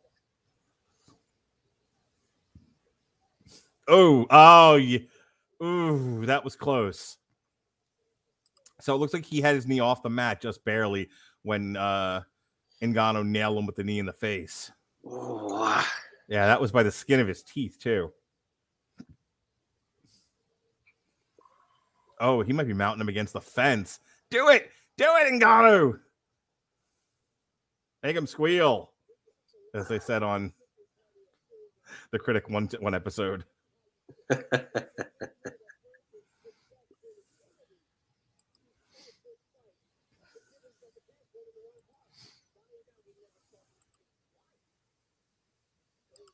Yeah, big round for Francis Ngannou. Well, if you're playing the home game, if you had it 2 for the first two rounds for Gane, it's 2-2 now. All comes down to round 5. Oh my gosh.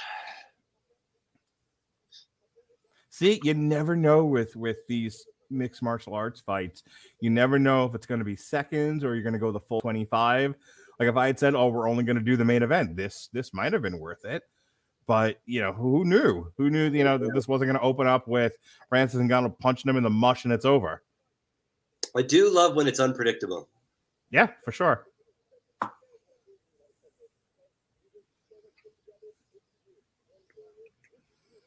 We are down to the last round. And hey, for those of you who've stayed with us on Twitter and YouTube and Twitch and Facebook, we really appreciate you. I know there are 1,000,001 live streams people are doing tonight on YouTube and Twitch. You chose to hang out with us, and we are appreciative. So we hope you'll come back for any number of our wrestling or boxing shows. Again, we've got the Keith Thurman fight in 2 weeks. We've got the Royal Rumble. We've got Elimination Chamber. So got a lot of fun stuff planned for 2022. Live streams Saturday nights. What are you laughing at? That was your 1 o'clock in the morning center there, my friend. Oh, it's what? The 22. What's the year? Oh, yeah. Yeah, it's all right.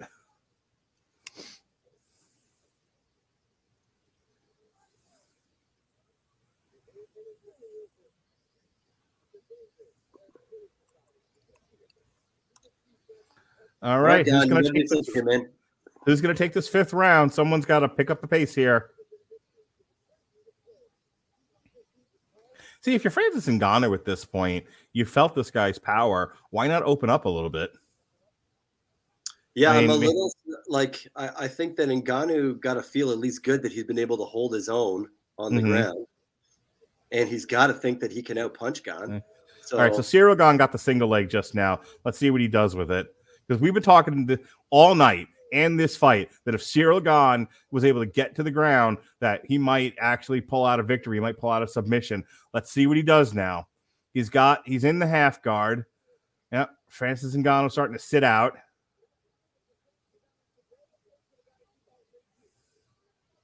Ciryl Gane muscles him back to his back. Now let's see if Ngannou can fight off his back, though. Maybe Ciryl Gane walks into a triangle or something. Yep. Yep. Good move there good defense from Francis Ngannou, who's now trying to pass in the mount. Got a couple of headshots in there too. Yeah, he did. Francis Ngannou taking back control on the ground. Hi-ya. Oh, we're going for, I think, a heel hook. Oh, well, Ciryl Gane's got it. Uh-oh. You could see him thinking about what he was going to do. Yeah.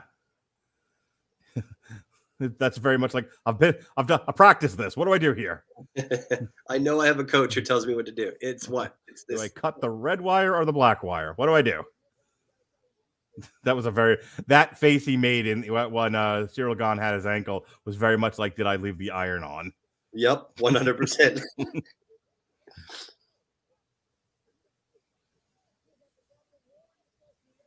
All right. Oh, he passed in the full mount. Oh, Dan Lasby, he passed in the full mount. Mount. Oh my See what he God. does now. It's the seesaw. Okay, he's in half again. He doesn't have full. He had it there for a second, though, it looked like. This is all Ngannou right now. He hasn't been on his back in the last how many fights? He hasn't been dumped in 8 fights. He was dumped 4 and 5 times here tonight. Jesus. I mean, Ngannou's got it. At this point, he's won in the round. Yep. Yeah. Agreed. Unless Cyril Gane submits him, we're done here. Winner and still champion. Less than 2 minutes on the clock. Francis Ngannou working from half guard. I think if you're his team, if you're Ngannou's team, you feel good about his ability to shift out of his comfort zone.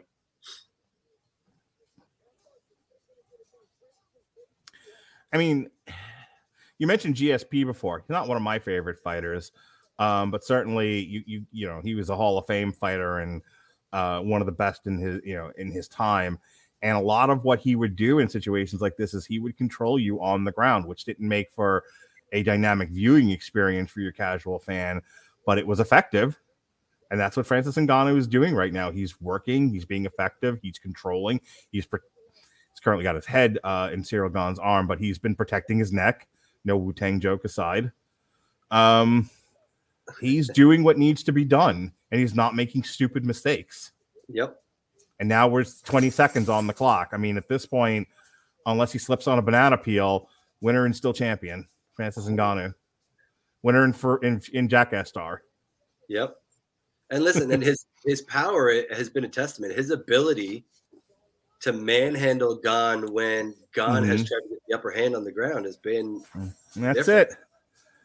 Between the 2 title fights, it's almost an hour of MMA action, solid MMA action between your heavyweights, your heaviest and your lightest, your heavyweights and your flyweights. Daniel Lasby, can you dig it?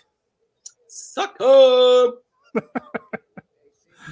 So once again, as we wait for the final decision here, next Saturday, the Podsman and I doing the Royal Rumble from soup to nuts.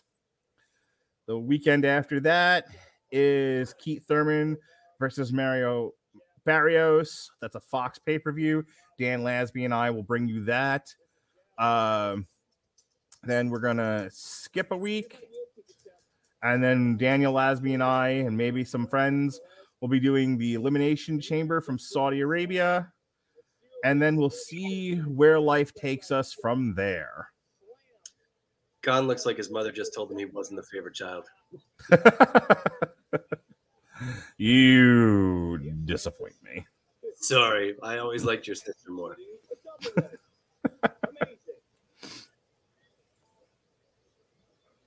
Oh, and that replay on that full suplex is just amazing. Hey, I missed this before when we were talking before the show. Jose Ramirez is fighting Jose Pedraza on ESPN March 4th. So if you're not gallivanting around the globe like you do, I might hit you up for that one. Yeah, that'll be an easy Friday night show. Friday night fight. Yeah, Friday night fight, and you won't have to pay for it. That'll be on ESPN. I do like that. Yeah, I'm sure.